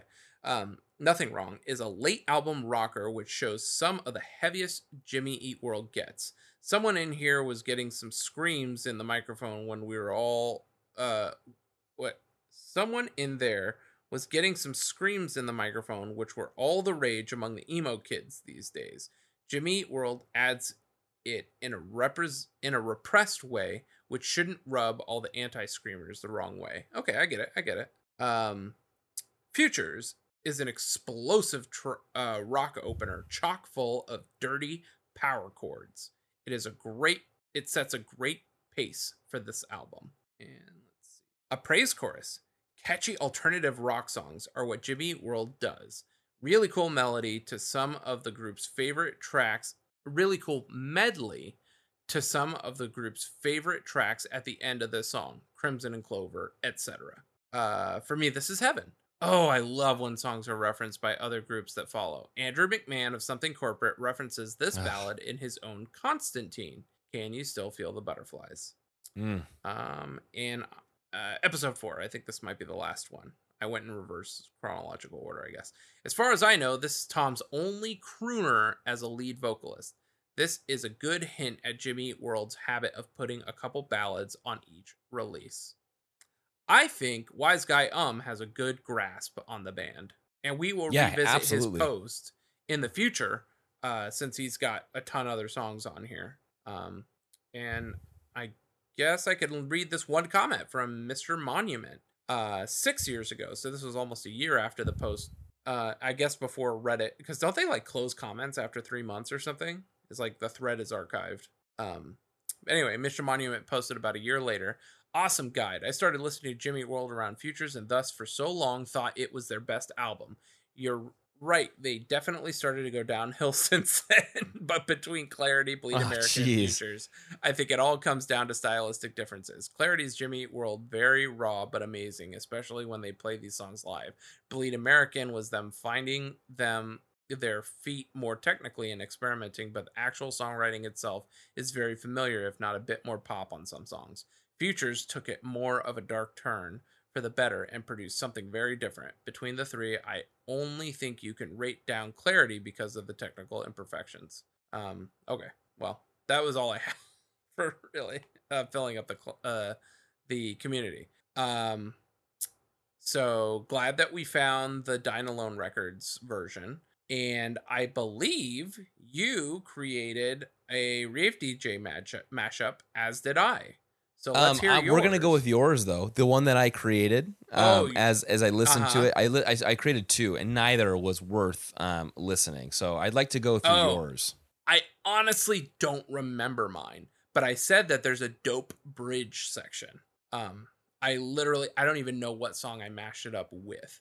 So let me open up, because I just don't trust Watch Together with Rave DJ links, because I haven't uploaded it to our YouTube yet. But go ahead and play. What is this called? Make by Love. Oh, I see. Okay, that makes sense. Yeah, exactly. And this is the one that I searched. We were on the same YouTube account, and I saw the previous search for this one, so I figured you had it. It's funny. The reason I did it was because "Make Damn Sure" is Taking Back Sunday song. "Make Damn Sure" is also a 3-word, 1-word song, and I was like, "Oh, this will be cheeky." And they're pretty close in beats or in tempo, right? I think there was so, something yeah. like that. I looking back at it. It was 140 and 120, so it's a little bit faster. All right, let's see what it sounds like.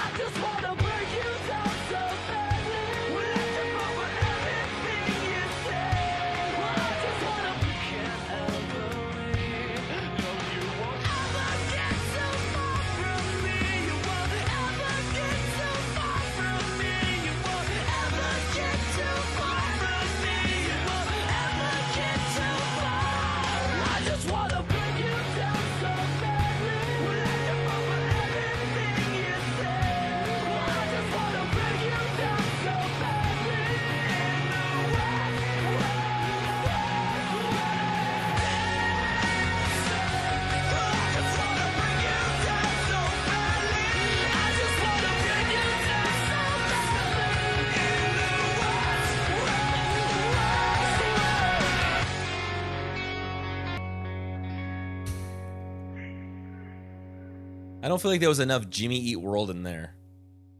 Hopefully there was enough what? There wasn't enough Jimmy Eat World in that one. Oh yeah, no, it was very Taking Back Sunday heavy. Uh-huh. But I like yours some was of the way better than mine. What did you mash it up with? We don't have to play it.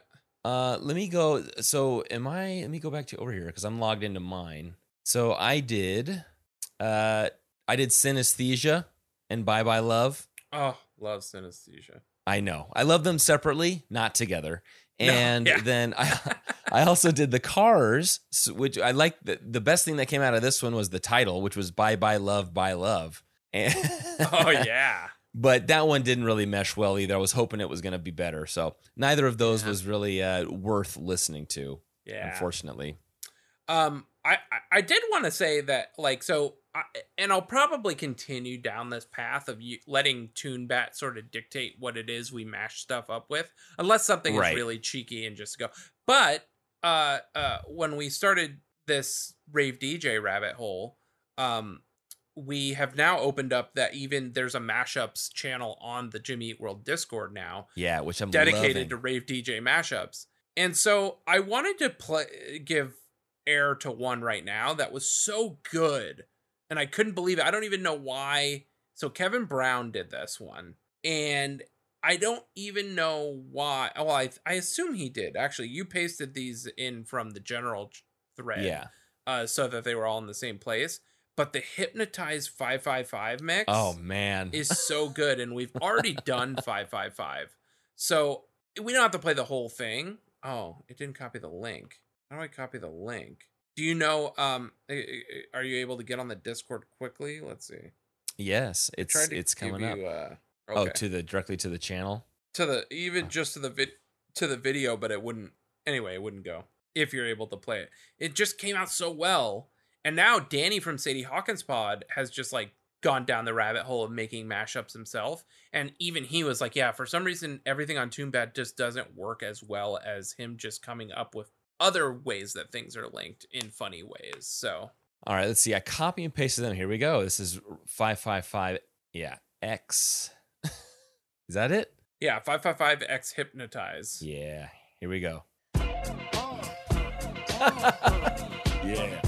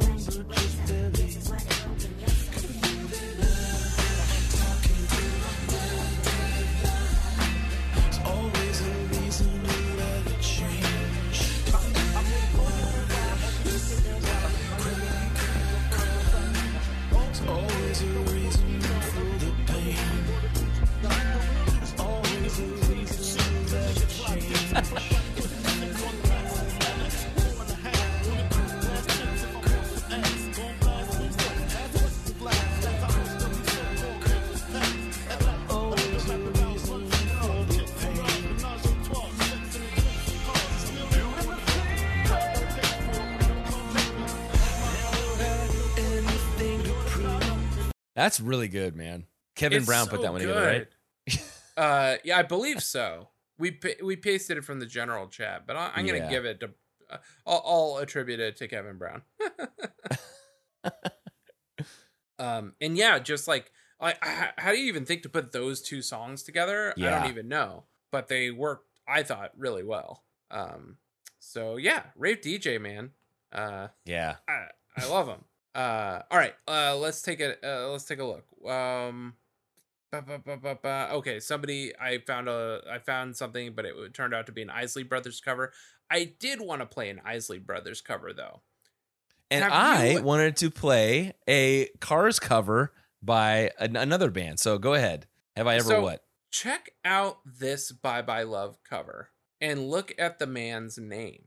I know, James Adkins, right? So I came across this guy years and years ago, randomly Googling Jim Adkins. And I was like, who the fuck is this? And he's a musician. He's got his own website and all that. Maybe we should try to get Jim Adkins on this episode. Yeah. I think we should try to get Jim Adkins on this episode because obviously I had like this knee-jerk reaction, like, who the fuck is this guy? But he's great. Like, play it. It's really good. I'm glad to hear it. Oh, they sound really good. Yeah. And I'm glad it came up in my search, and now the streams have crossed. It's terrific. And you said Isley Brothers, but I think you meant Everly Brothers, right? Oh yeah. My bad. No, someone was off. I was like, is there an Isley Brothers cover I didn't come across? But yeah, that's actually worth watching. The Big Virginia duo, they're really good. Jim Adkins, we'll get him on here. Scott, and what a name like Scott Slay. He plays the mandolin. Yeah. Yeah. Slay the mandolin. Slabba the mandolin. Slabba the mandolin. Well, here, before we get into the other covers, let me play this one real quick. I came across this one on SoundCloud, and this coincides with the episode of Growing Up Punk that I listened to today, which I was waiting for their Alkaline Trio episode. Oh, yeah. And this is Alkaline Trio. I'm going to put this. Do we have the Watch Together link up? Is that there? Well, I did. Let's see. Now it's saying welcome to Watch Together. Oh, I guess I'm in it. Yeah, I'm in it. Okay. All right. Let's see. That comes up. All right, here. This is Bye Bye Love, the Cars version by Alkaline Trio. What? Yeah. Right.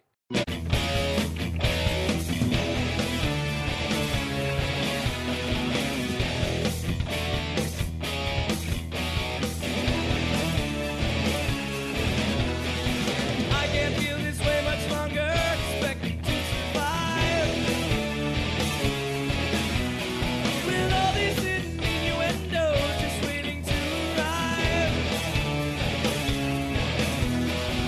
such a wavy midnight, we slip into insane. Electric angel, rock and roller, I hear what you're playing.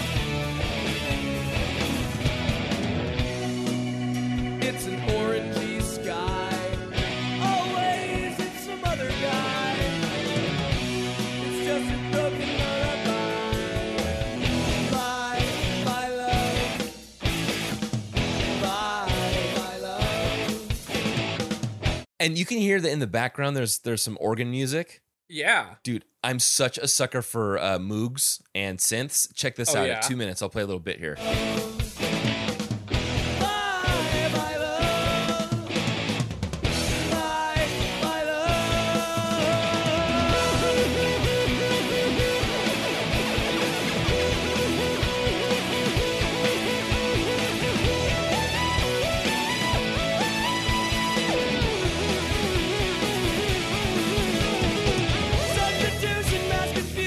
Oh my gosh, that just gets me.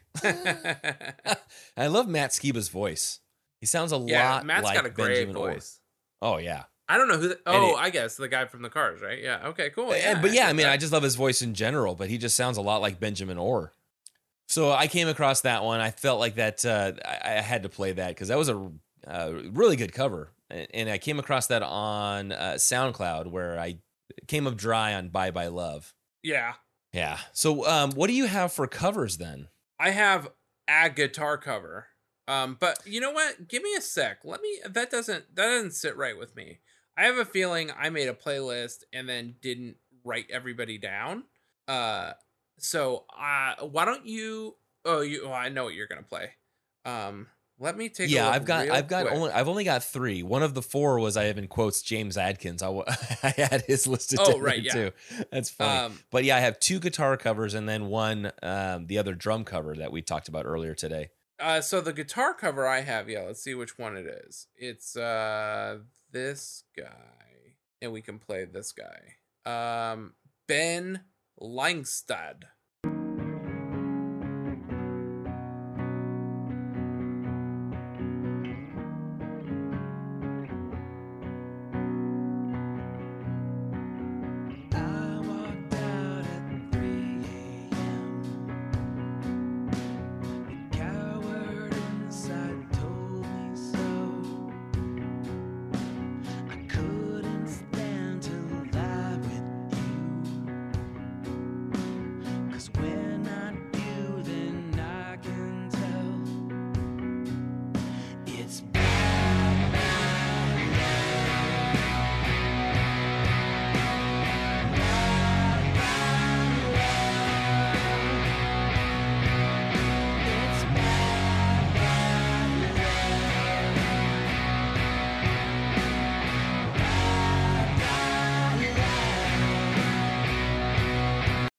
Interesting.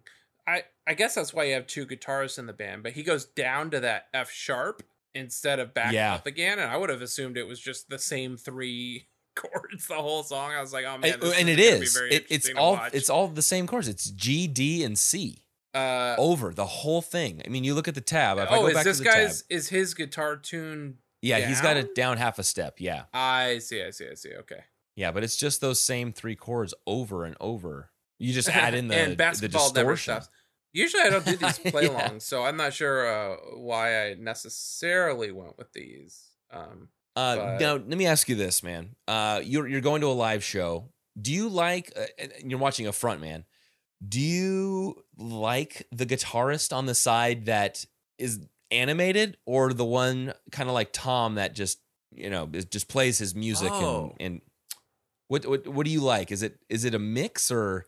Yeah, I couldn't stand still. Like this guy is standing still. I couldn't stand this still for that long and play. I think these I want chords. the animated guy because, I think about yourself being on stage. I hate being on stage, and like whether I'm the front man or not, I don't want to appear bored or boring. Right. So like. I vividly have memories of being on stage saying, I'm not doing enough right now, and then trying to start doing stuff. Right. And I was kind of acting thinking about it as from a musician standpoint is I'm looking at this person play, and it's a little too static for me. Yeah. For me watching this for static 4.5 prevails. minutes. Yeah. Yeah, maybe I'm in the wrong.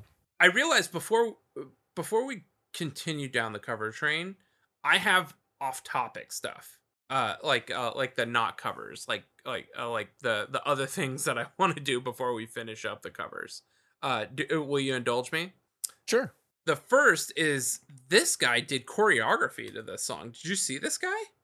I have This not. is I didn't watch any choreography. Kitchingham. Brady Kitchingham. This guy does interpretive dance, and it's good. Let's check it out.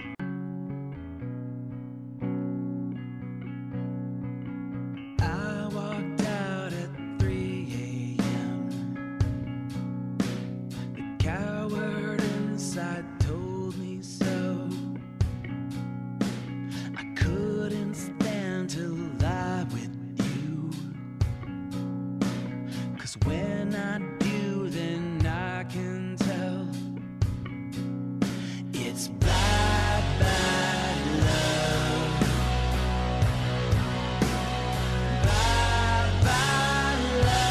So it's this modern dance interpretation of the song. It's so tight. Right. Now, if you do, so check out Brady Kitchingham if you can. It's a short clip. It's like 46 seconds. But I could imagine, I could picture that, rather, seeing that on stage where it's properly lit and him and somebody else doing some kind of interpretive dance together. Oh, man, that'd be beautiful. Right? Yeah. So Brady Kitchingham. So cool. Yeah, we'll post that to the socials because that was fucking cool. Yeah. So yeah, I'd forgotten about that. Second, we know Nightcore, but have you ever heard Daycore? No, is that just the normal song? I don't know. I don't think so. If Nightcore is the song sped up, my guess would be that it's the song slowed down. Oh, But yes. Let's take a listen together and learn a little bit about Daycore. Yeah, you're right. This is so bad. Oh my gosh. I walked out at 3 a.m. The coward inside told me so.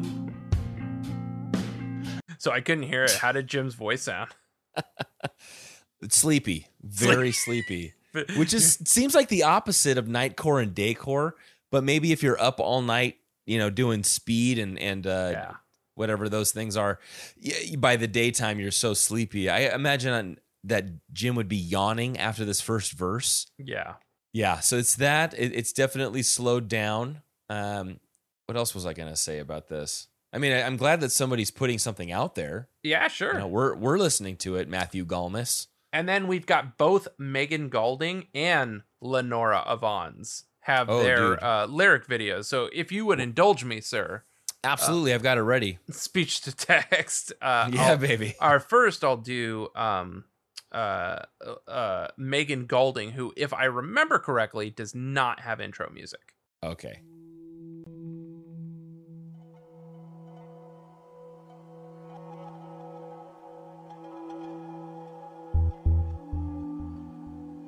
I walked out at 3 a.m. The coward inside told me so. I couldn't stand to lie with you. 'Cause when I do, then I can tell. It's bye-bye love. Bye-bye love. It's bye-bye love. Bye-bye love. It's so spooky.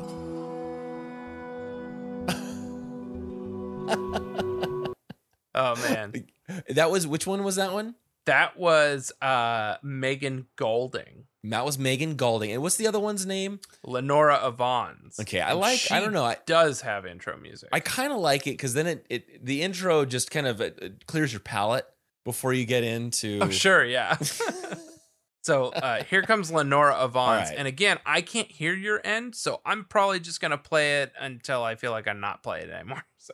Yeah, Or, it's going to be. I got a short little bit, so. Okay, cool. Here it comes, baby.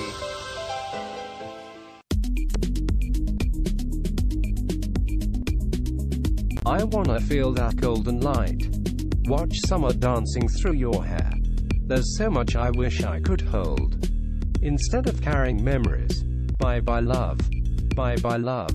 It's bye bye love. Bye bye love. Yeah. I definitely caught enough of it to know it sounded awesome. Yeah. Oh yeah. They always do. UK English. There's no name. There's no name associated with this one like the other TTS robot. Yeah. But you know what? UK English always delivers. Okay, so that's all I have. Sorry. And now we can finish up with your covers. Okay. So I only had 2 more. Did you have? Oh man, it doesn't show me the preview on this one. I got to click it again. Dennis S. Get better about is writing the other names. guitarist. It's probably yes. Yep, that's the one.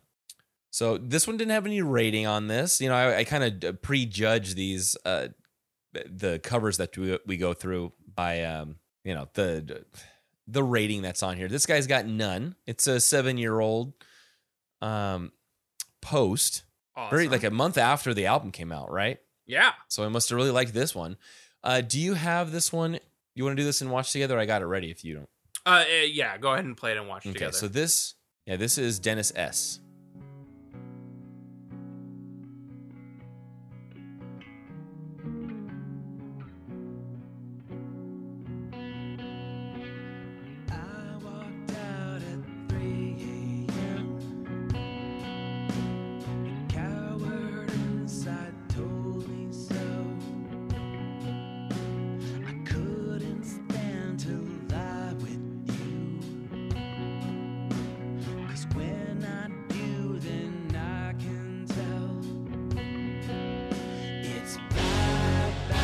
Oh, dude, he turned up the volume knob.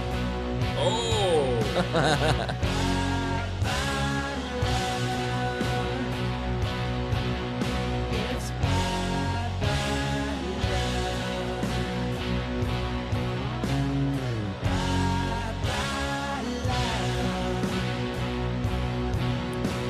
Did you ever do that before you had a pedal? I had just the gain knob on my amp. Pedal. Never? Oh, yeah, I guess what I mean. No.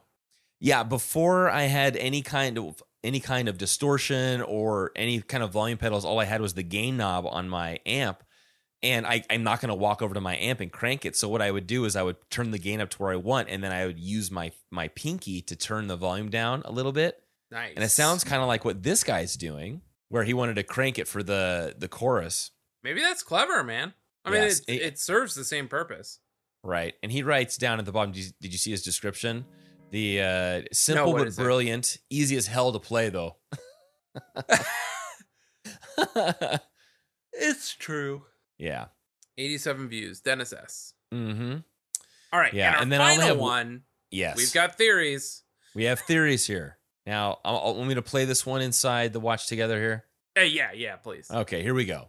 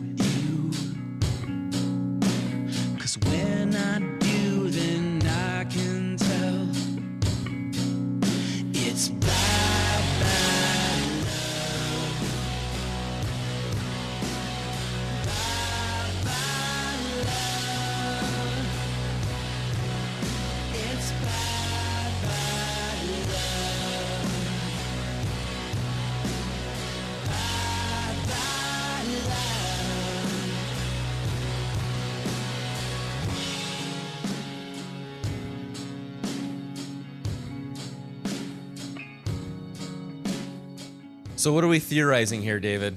So the theory, and I'm looking into it as we play it. This is posted by user Joshman071888, which makes me think that this guy's birthday is coming up. Yeah. His 32nd birthday is coming up. So we were like, oh, Joshman, that sounds familiar. And so we sort of look over on Discord, and we see, oh, there's a user that we know on here who's Joshman PD.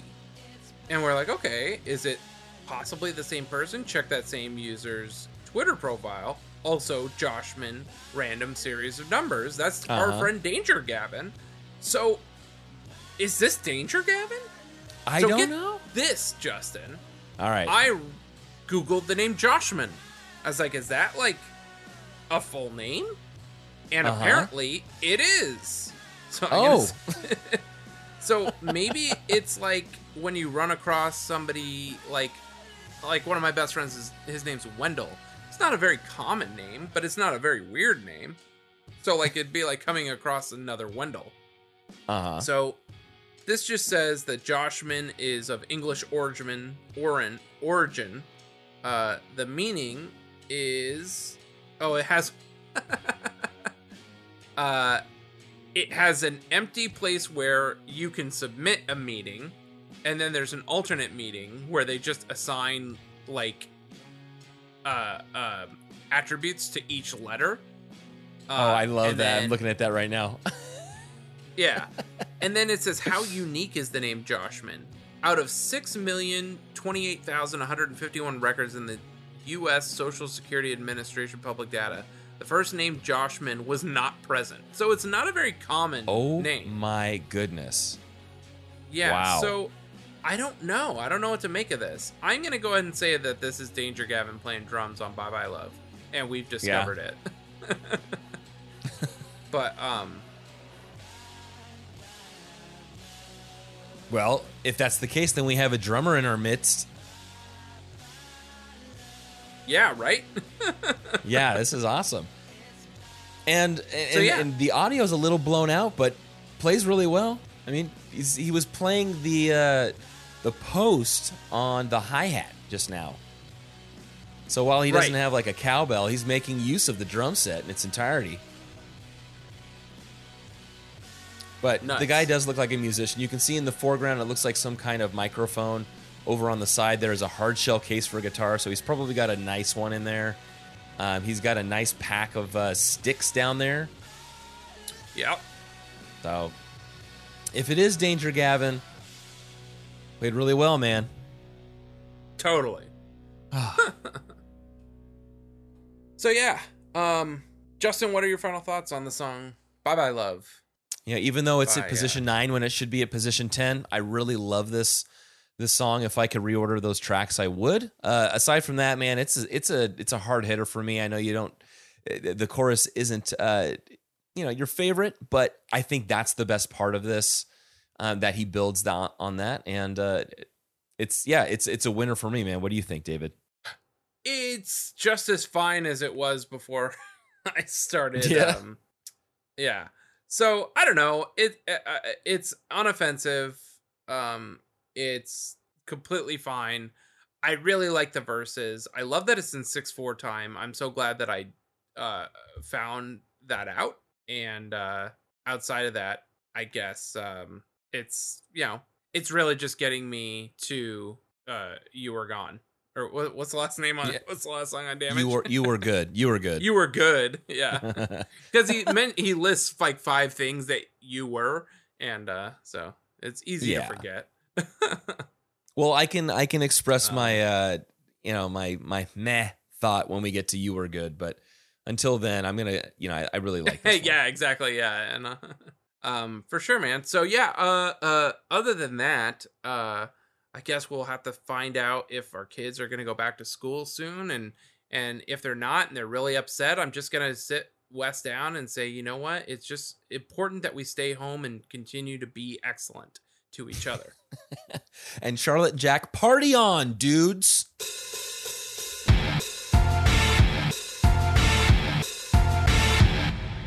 All right, everybody, we have a special surprise for you this early this morning. We have James Adkins of James Adkins Music on Jimmy Eat Pod. Now, David and I haven't led anybody astray, not intentionally anyway. There's other James Adkins out there. This one just happens to be a musician as well. And we came across your video because I showed you that the track that we were doing this week, which was Jimmy Eat World's Bye Bye Love. They happened to put it all in one word. Yeah. But when people were doing covers for this, we were searching for covers on YouTube. Not everyone put it in as that full word. So if somebody had a YouTube video that didn't explicitly say that this was the Everly Brothers cover, we checked it out.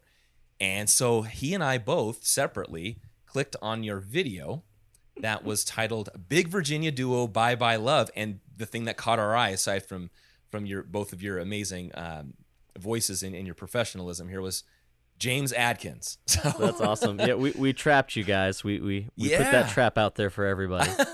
And it snagged us, man. You snared us. So this video was from about 7 years ago. The Big Virginia Duo doing Bye Bye Love at the 5 Points Farm Market. And this wasn't from your YouTube channel. So I imagine that was this a fan of yours that had taken the video and then uploaded it? Yeah, I believe so. I actually, after you contacted me, I went back and I checked to find that video to see which one you might have saw. And yeah, I think that was one of our friends out there. The Big Virginia Duo was just me and one of the other front guys from this band that we had at the time called Big Virginia Sky. And that was out in, I guess that was Norfolk, Virginia, where that video was taken.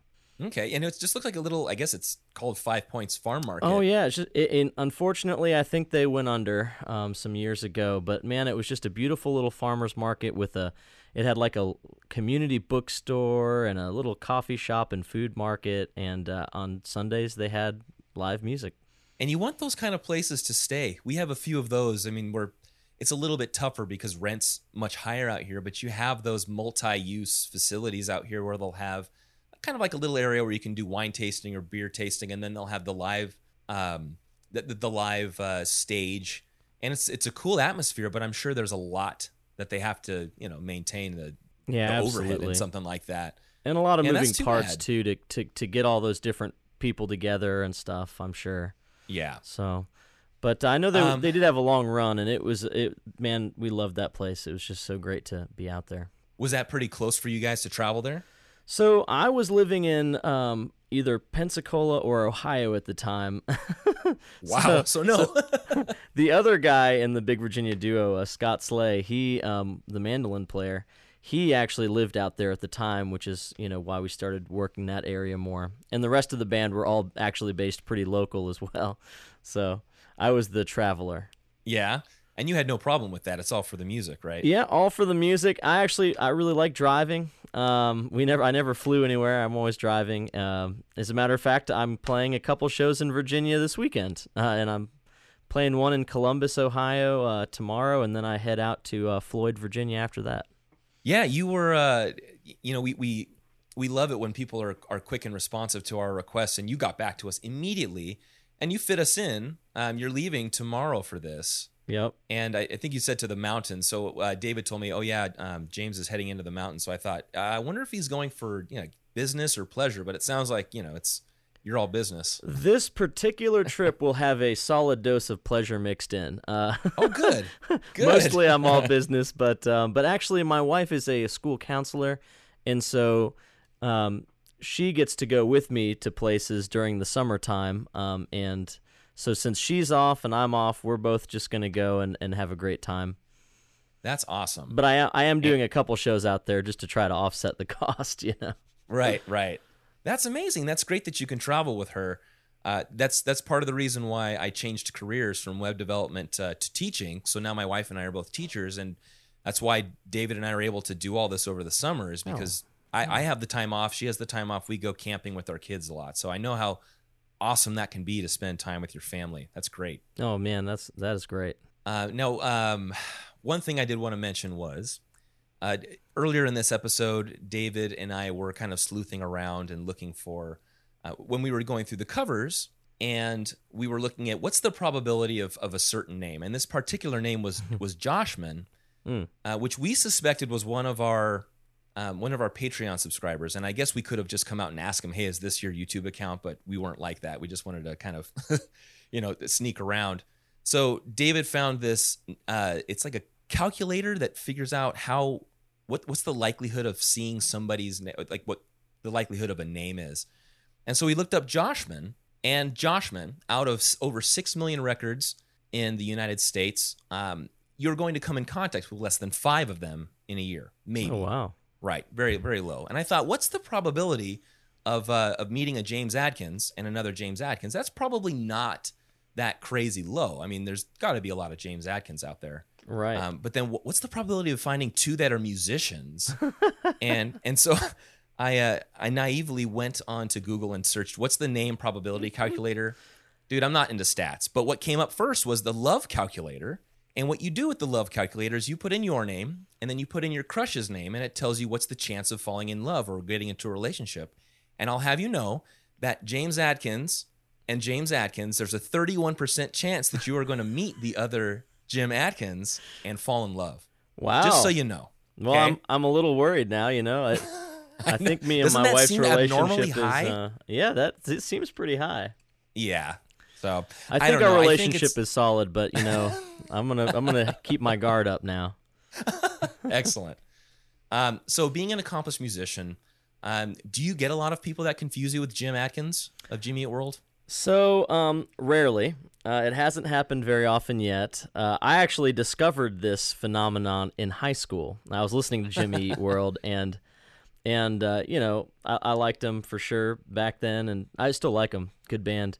But actually, I think I became acutely aware of it when I realized there was a Jim Adkins signature Telecaster.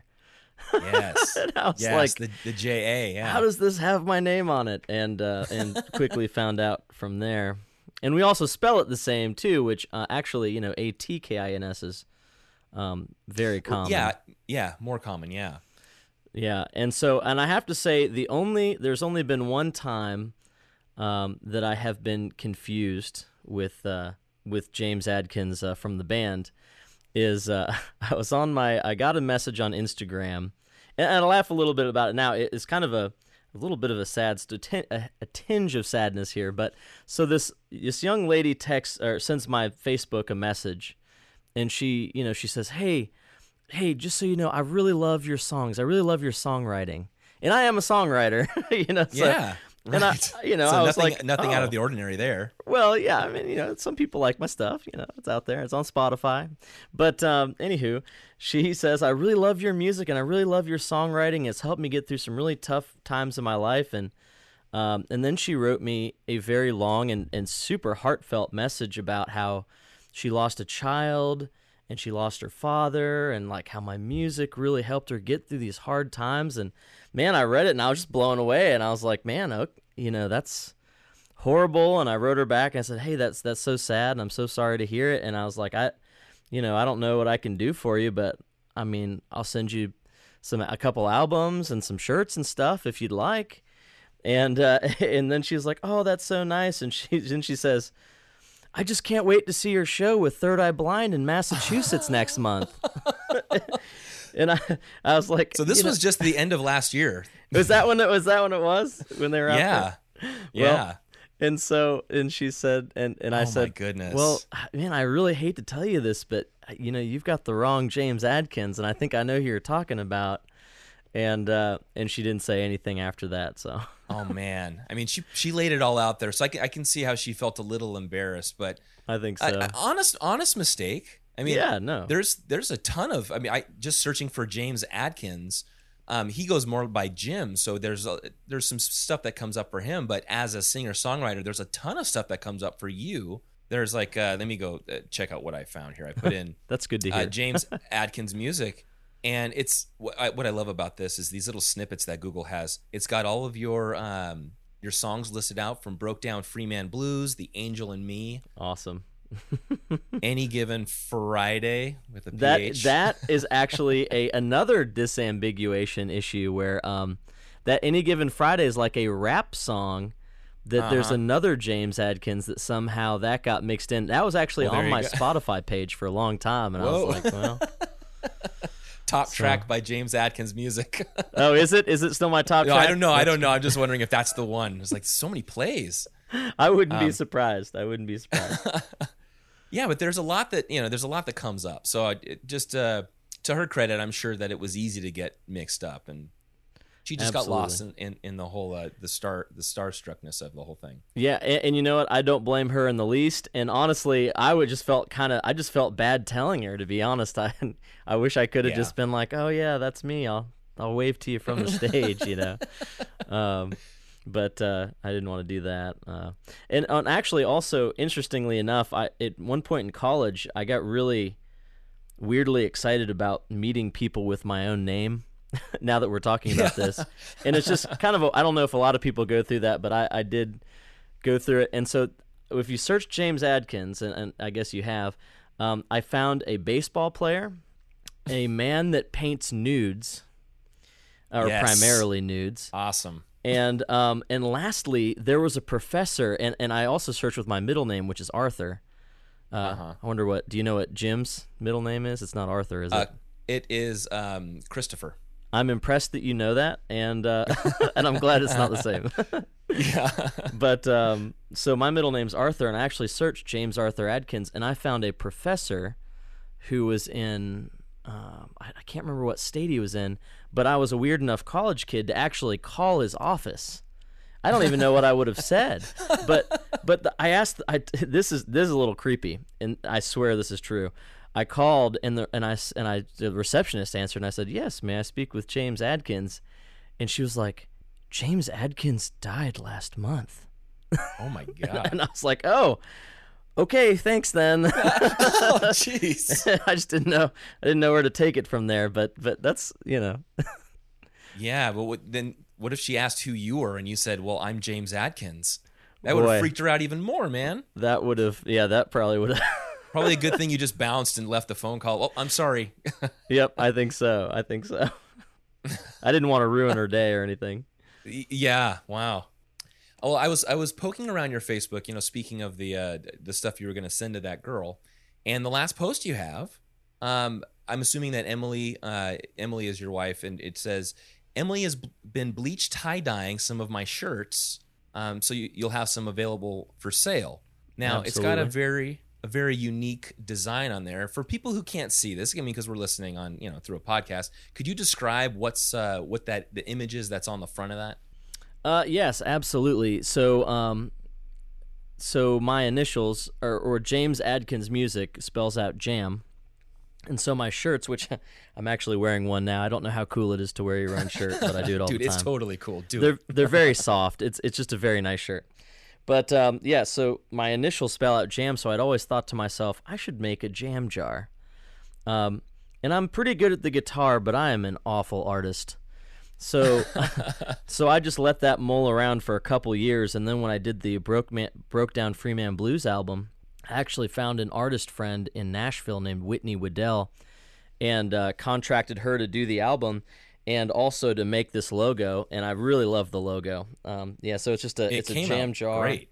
Yeah, absolutely. And then so I've been getting a bunch of shirts made, and I guess it's kind of a popular thing now to do tie dye with bleach. And my wife ran across that, and she's very artsy, and so she said, "Hey, I want to try it on your shirts." And boy, I tell you, it just comes out great. It kind of looks like tie dye. They look great. The top right one makes me think of some kind of like peanut butter chocolate, but I'm also a peanut butter chocolate fiend. Oh, is that the gray shirt with the... That was the brown one. It seems like it has like caramel ribbon in it. Yes. Okay. Yeah. Yeah, it's the really nice shirts. And the reason why I asked that is JAM. That's very wholesome. I love the imagery that you picked, the jam jar. It kind of reflects you as a musician, a songwriter, and being wholesome. So you can imagine the boat that Jimmy Eat World is in when they've got to take their name and put it as an acronym on their stuff. In fact, so Jimmy Eat World, right? That's so funny. Yeah. In fact, almost 2 years ago to the date, Zach, the drummer in the band, posted on their Twitter. He says, advice for new bands. When coming up with the band name, make sure its acronym displayed really large on your artwork or T-shirts. Won't be complicating matters. You're welcome. That is absolutely hilarious. Uh-huh. Yeah. And I've talked with a few really longtime fans that they don't come out and say it, but they've refused to use the acronym. Right. One person actually said Jimmy and then EW. They didn't want to put the JEW in there just because, I don't know, maybe it's some kind of, they think it's a negative connotation, even though they've used it before too. But you're in a great spot with Jam. I love the design there. Right, and actually, you know, I did not. It was not premeditated. That just sort of worked out. I lucked into it, thankfully. Yeah. As with so many things in my music career. Now I got to ask this. So as a performer, do you take requests when you play live? I do. So I started. My dad started me off on the music path when I was quite young, and I started off playing all sorts of folk music like Peter, Paul and Mary, Kingston Trio, Bob Dylan, you know, all stuff like that. And then in the 90s, I liked pop country music. And then when I actually started my gigging career, I was all into the 90s. But nowadays, I feel I'm pretty confident with my my mixture, my eclectic list of songs that I love to take requests. Honestly, wow, I don't such so much a bold like move. Yeah, I don't so much like hearing Freebird and Sweet Home Right, Alabama and you know, Wagon Wheel. But you know, hey, look, if everybody's partying and we're all having fun and you want to throw a $5 in the tip jar, I'll play Wagon Wheel. I'm fine with that. You know. Yeah, and so then do you still? I mean, you've been playing for so long now. Do you still get nervous on stage? Certain shows, yes, for sure. And you know, I've done some pretty big shows. One fun show that I played, gosh dang it, I think this was last year, was the was it the 100-year anniversary of NASA or the 200-year anniversary of NASA? I should know. It's on a sticker somewhere, but it was just a really big show, and man, it was in on Langley Air Force Base, and man, it was just, oh wow, yeah, it was a big old thing, you know. And so I did get nervous for stuff like that, things that are really if there's a lot of moving parts, you know, and we have to organize between a bunch of people, then yes.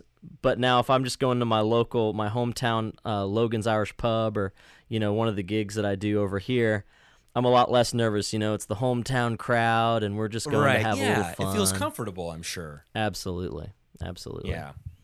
But yes, now I do still get nervous sometimes. By all means, I guess nobody's immune. And if I was to ask Jim Adkins too, I'm sure he has his moments that he's admitted to, or it's like, you know, maybe it's a certain situation like you're talking about where just, yeah, this is a big event for us. Absolutely. But well, and you love to see somebody comfortable in their craft. Absolutely. I do kind of think that if you can't feel nervous at all anymore, it might, you know, I'd worry that maybe it just is boring at that point. Yeah. You know, maybe you want to be a little scared, right? Just a little bit. Yeah, it keeps you. You know, it pushes you to want to learn more and be better at your craft, as opposed to just letting it all kind of fall apart. Right. You got to be fresh. Yeah. So I'm on the West Coast, but I have family in Goldston, so like Greensboro is the closest in North Carolina. Oh yeah, absolutely. I lived for a year in North Carolina, or a few years actually. Yeah, and aside from it getting a little muggy sometimes, it was beautiful. I've gone out there in the summers to visit them. And this particular time, which I'm thinking was a long time ago, I want to say 15, 17 years ago, I went out by myself, and they took me on a little tour one day, and they took me to Bryson City, North Carolina, to go on the Great Smoky Mountains Railroad. I don't know if you've ever been on that. It was beautiful. But it sounds like a place that I should go. Absolutely. Yeah, it's the town itself. If you look up Bryson City, it looks like out of an American postcard. It's beautiful. It's very small, and the train stops through it. But that was the time that I can recall in my history, the first time I've ever seen what I consider a true singer-songwriter. We came into that town and sat down at the train stop and the depot there, and we were eating lunch, waiting, and this girl set up in the corner of this covered area, just her and her acoustic. And it was really my first time personally seeing someone like this in this in this type of environment. And part of me she looked like she was about 2 or 3 years older than me, and I was a little smitten. You know, she was very professional. That's natural, right. But I couldn't help it how drawn in I was with her performance, and trying to think back, I think of it like being this broken down music where it's very organic and simple. But when you're doing singer-songwriter stuff, you have to actually you're doing two things. I mean, if it's just you're playing some kind of melody or rhythm with your hand and your guitar, and then you're also singing the lyrics. And I watched one of your other ones, which your videos on YouTube, which I believe is an original. It's called Lay Me Down, where you play with Brandon Bostic. Yes. Yeah, that's pretty recent, actually. Yeah, and it was, that was that complete sound. And I know it's different because it was you and another person, but there's you on rhythm and singing, and then him was Brandon flat picking? Is that what's considered flat picking? Yes, flat picking. Mm-hmm. Yeah, and that's beautiful. Mostly just refers to the type of pick you're using, and so he would be using flat pick, but it definitely had that bluegrass kind of style to it. Yes. And he was playing guitar, right, on that video? Yep, you recall? he was. Okay. Yeah, man, he was. Brandon is an incredibly talented dobro player and mandolin player as well, and he actually produces a lot of albums in Nashville and backs up. He's in a very famous bluegrass band called Blue Moon Rising as well. So yeah. And anyway, I'm glad you brought that up because I tell you what, I just love playing with that guy. Yeah, he's great. It seemed like you guys had a lot of fun. Yes, that is. I think that's definitely paramount. That's really important, and yeah, we do for sure. Yeah. So then, bringing it back to the band, you said you've listened to Jimmy Eat World. It was around, you said high school that you had heard them. Yes. Now, do you have a favorite song of theirs or anything that you could say, oh yeah, I like that one? Yeah, let's see. I'm trying to think of the name of it now. Could you tell me what were the early hits? I'm sure you could tell me. The biggest one was The Middle. Oh, yes. I honestly, I love that song, and I have learned how to play it at least 3 times in my career. And now, again, it's been so long since I've played it that I'd have to relearn it again. Yeah. There seems to be some kind of polarized feelings about that song on the Facebook group that we're in. I mean, there's so many cool people in that group, but that particular song seems to strike a chord with a lot of the fans just because it's so pop that they kind of they write that one off. But then there's people that love it. It's just such an enjoyable song. You hear it on, top 40 radio, and it's just very approachable. Right. It's fun. And honestly, I'm kind of the same way with, like, let's say Wagon Wheel. That was Bob Dylan started it, and Old Crow Medicine Show took it and made it a hit and all that. It's a great song, but it's been overplayed quite a bit. And I'm not saying it's a bad song. I don't particularly like to play it every night that I play. And so, but if you would ask me, hey, do you wish you would have written that song? I would say, yep. Absolutely. Right? How could you deny that? Yeah. So I get their pain. I don't have any of my songs that have reached that level to be so awesome and money making and attention getting that it's irritating to me yet. But someday. So then I must ask then, what's your if someone if you had to pick one thing, what's your favorite part of being a musician? It's funny. It changes a lot. At different times of my life, it's been different. At one time, I was traveling a lot. I'm not traveling quite as much right now, although you never know, that could come back. But I really loved the fact that music was taking me, all over the East Coast, and even I used to play with a touring folk band, and we went all the way to California.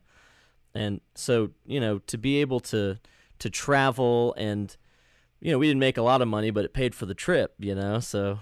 Right. And all the experience that you encounter along the way. And the people you meet in all these small towns, I mean, it's amazing, there's really nothing like it.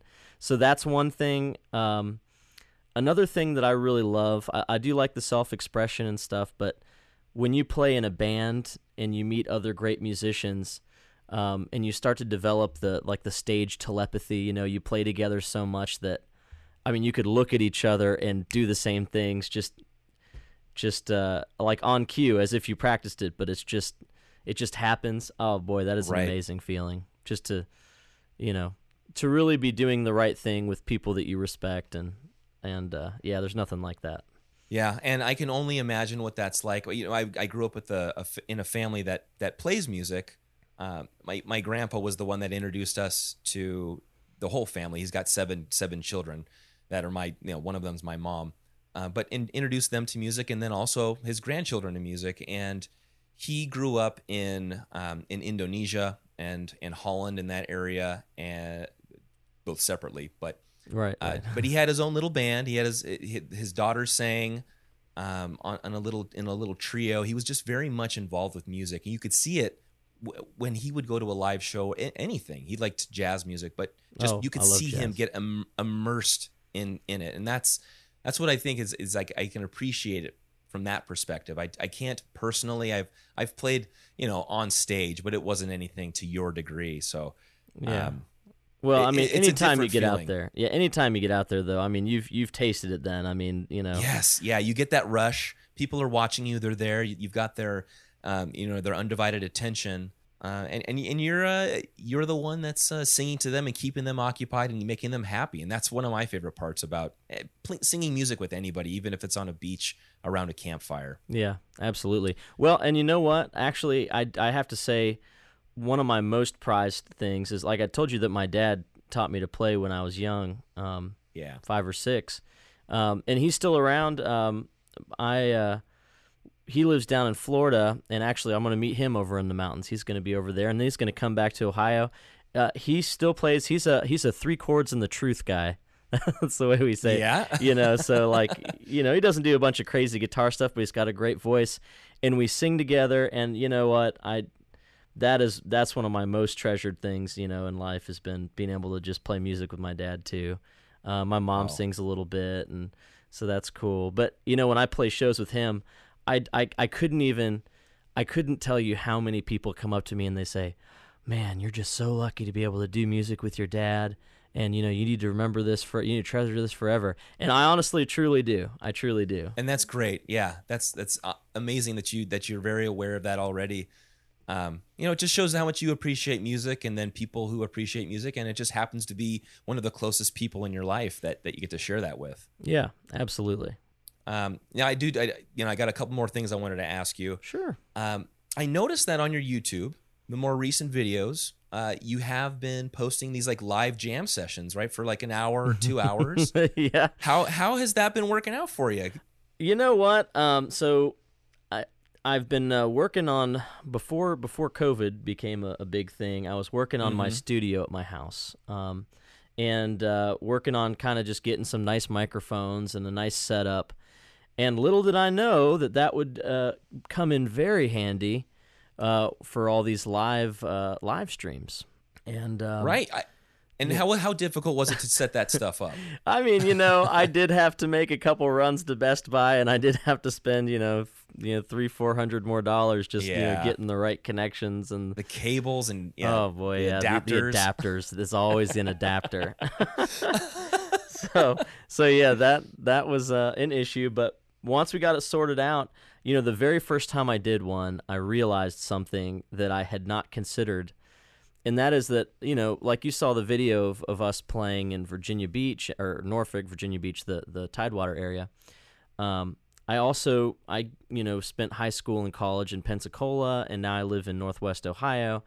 And I've got friends all along the line, through to those places. And the first time I did a live stream, I had all these people from like Virginia Beach and Pensacola saying, we haven't heard you play for so long. And I thought, doggone it. This is actually, I mean, it's like the silver lining, you know what I mean? Right. So yeah, I was scrubbing through one of them, and it seemed like you were talking with somebody, like they showed up, and you knew them so well. Yes, yeah. You just call them out. Hey, they're here. Yeah, and that's kind of, it's weird. You can't see anybody. It does take getting used to, because when you do it. You play live so much that when you finish a song, you expect applause or recognition that the song's over in some way. There's not always applause, but right. Then you finish a song and you kind of sit there silently for a second, and you look at the camera, and the camera looks at you, and it's a little weird.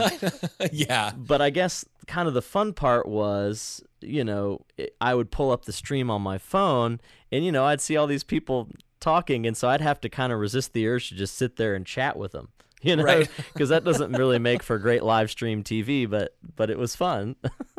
So. Yeah, it looked like a lot of fun, and you've done a few. I'd say a couple dozen of them, maybe 12.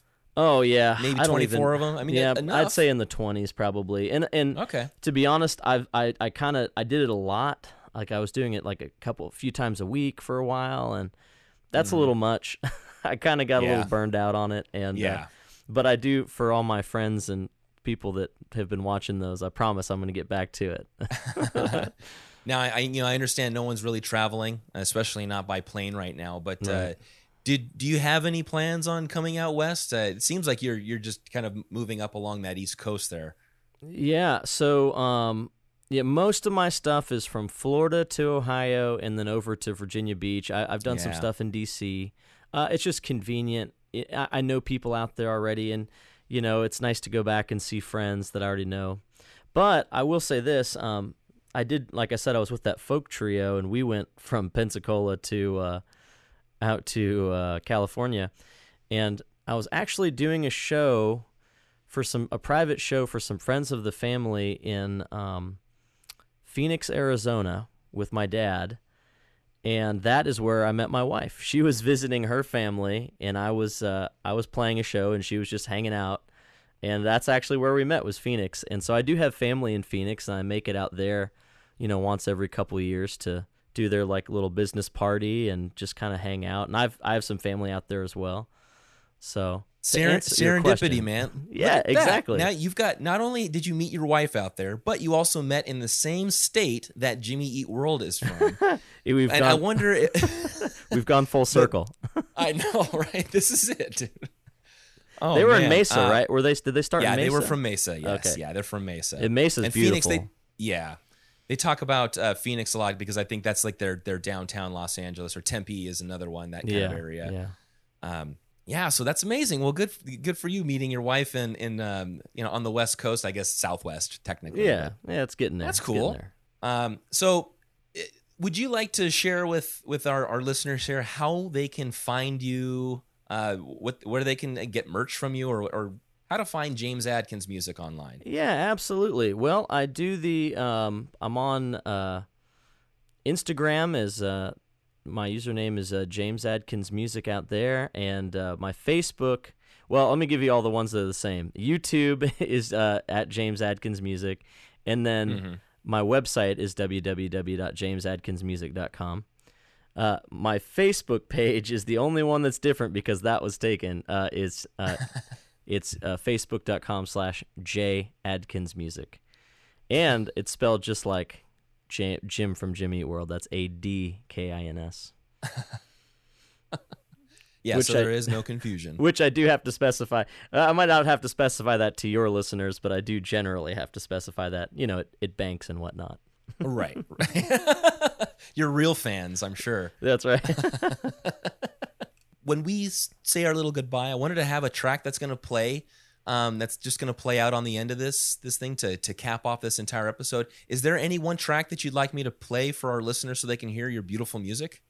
Yeah, I'd say anything off Broke Down Freeman Blues, but maybe Don't Say Goodbye, I think would be a good one. Got it. Don't Say Goodbye it is. Yeah. I will I'll listen to it on Spotify so you get your proper royalties, and then I'll rip it off of YouTube and then I'll take it. So sure, whatever way you want to do it is just fine with me. Don't worry about that.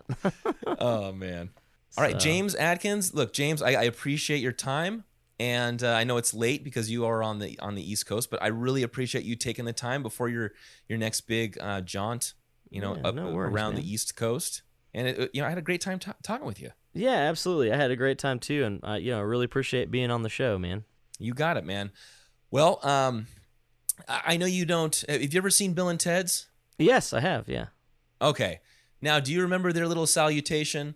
If I said the first half, would you know the part that Abraham Lincoln says at the end?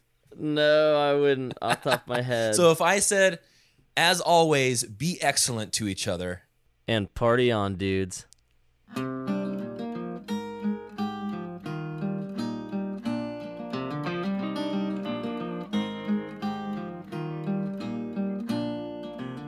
Hot damn, there's fire in the sky like a gun in the night, full of rage and light. You better take somebody home and then just hold on tight. Grab a neighbor, grab a stranger, grab a friend, take a hand, hold her tight in the rain and the wind, and together we'll depend on love to get us through. Ooh, run away.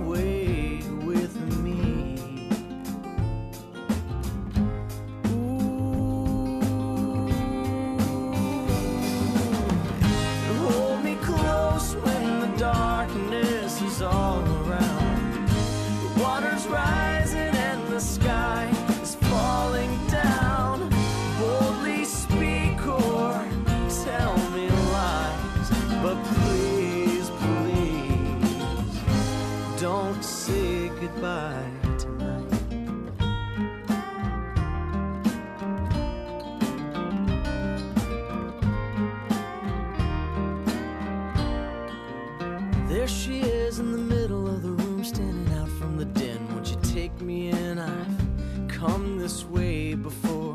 Where were you back then? Take me down, take me back, take me through. Just take me in your arms the way you do. There's a fire in this rambler heart. Tonight it burns for you.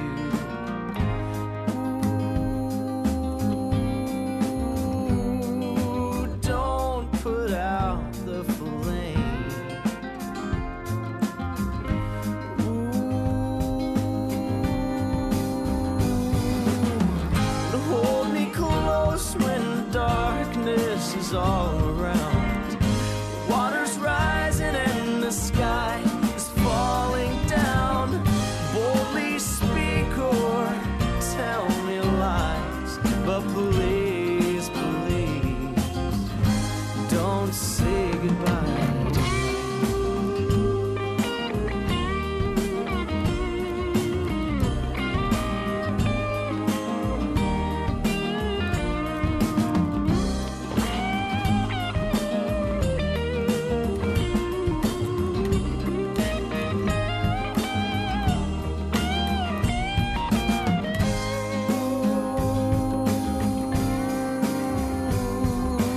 Watch this all go down with me. Oh, hold me close when the darkness is all around. The water's rising and the sky is falling down. Boldly speak or tell me lies, but please, please, don't say goodbye. Please, please, don't say goodbye.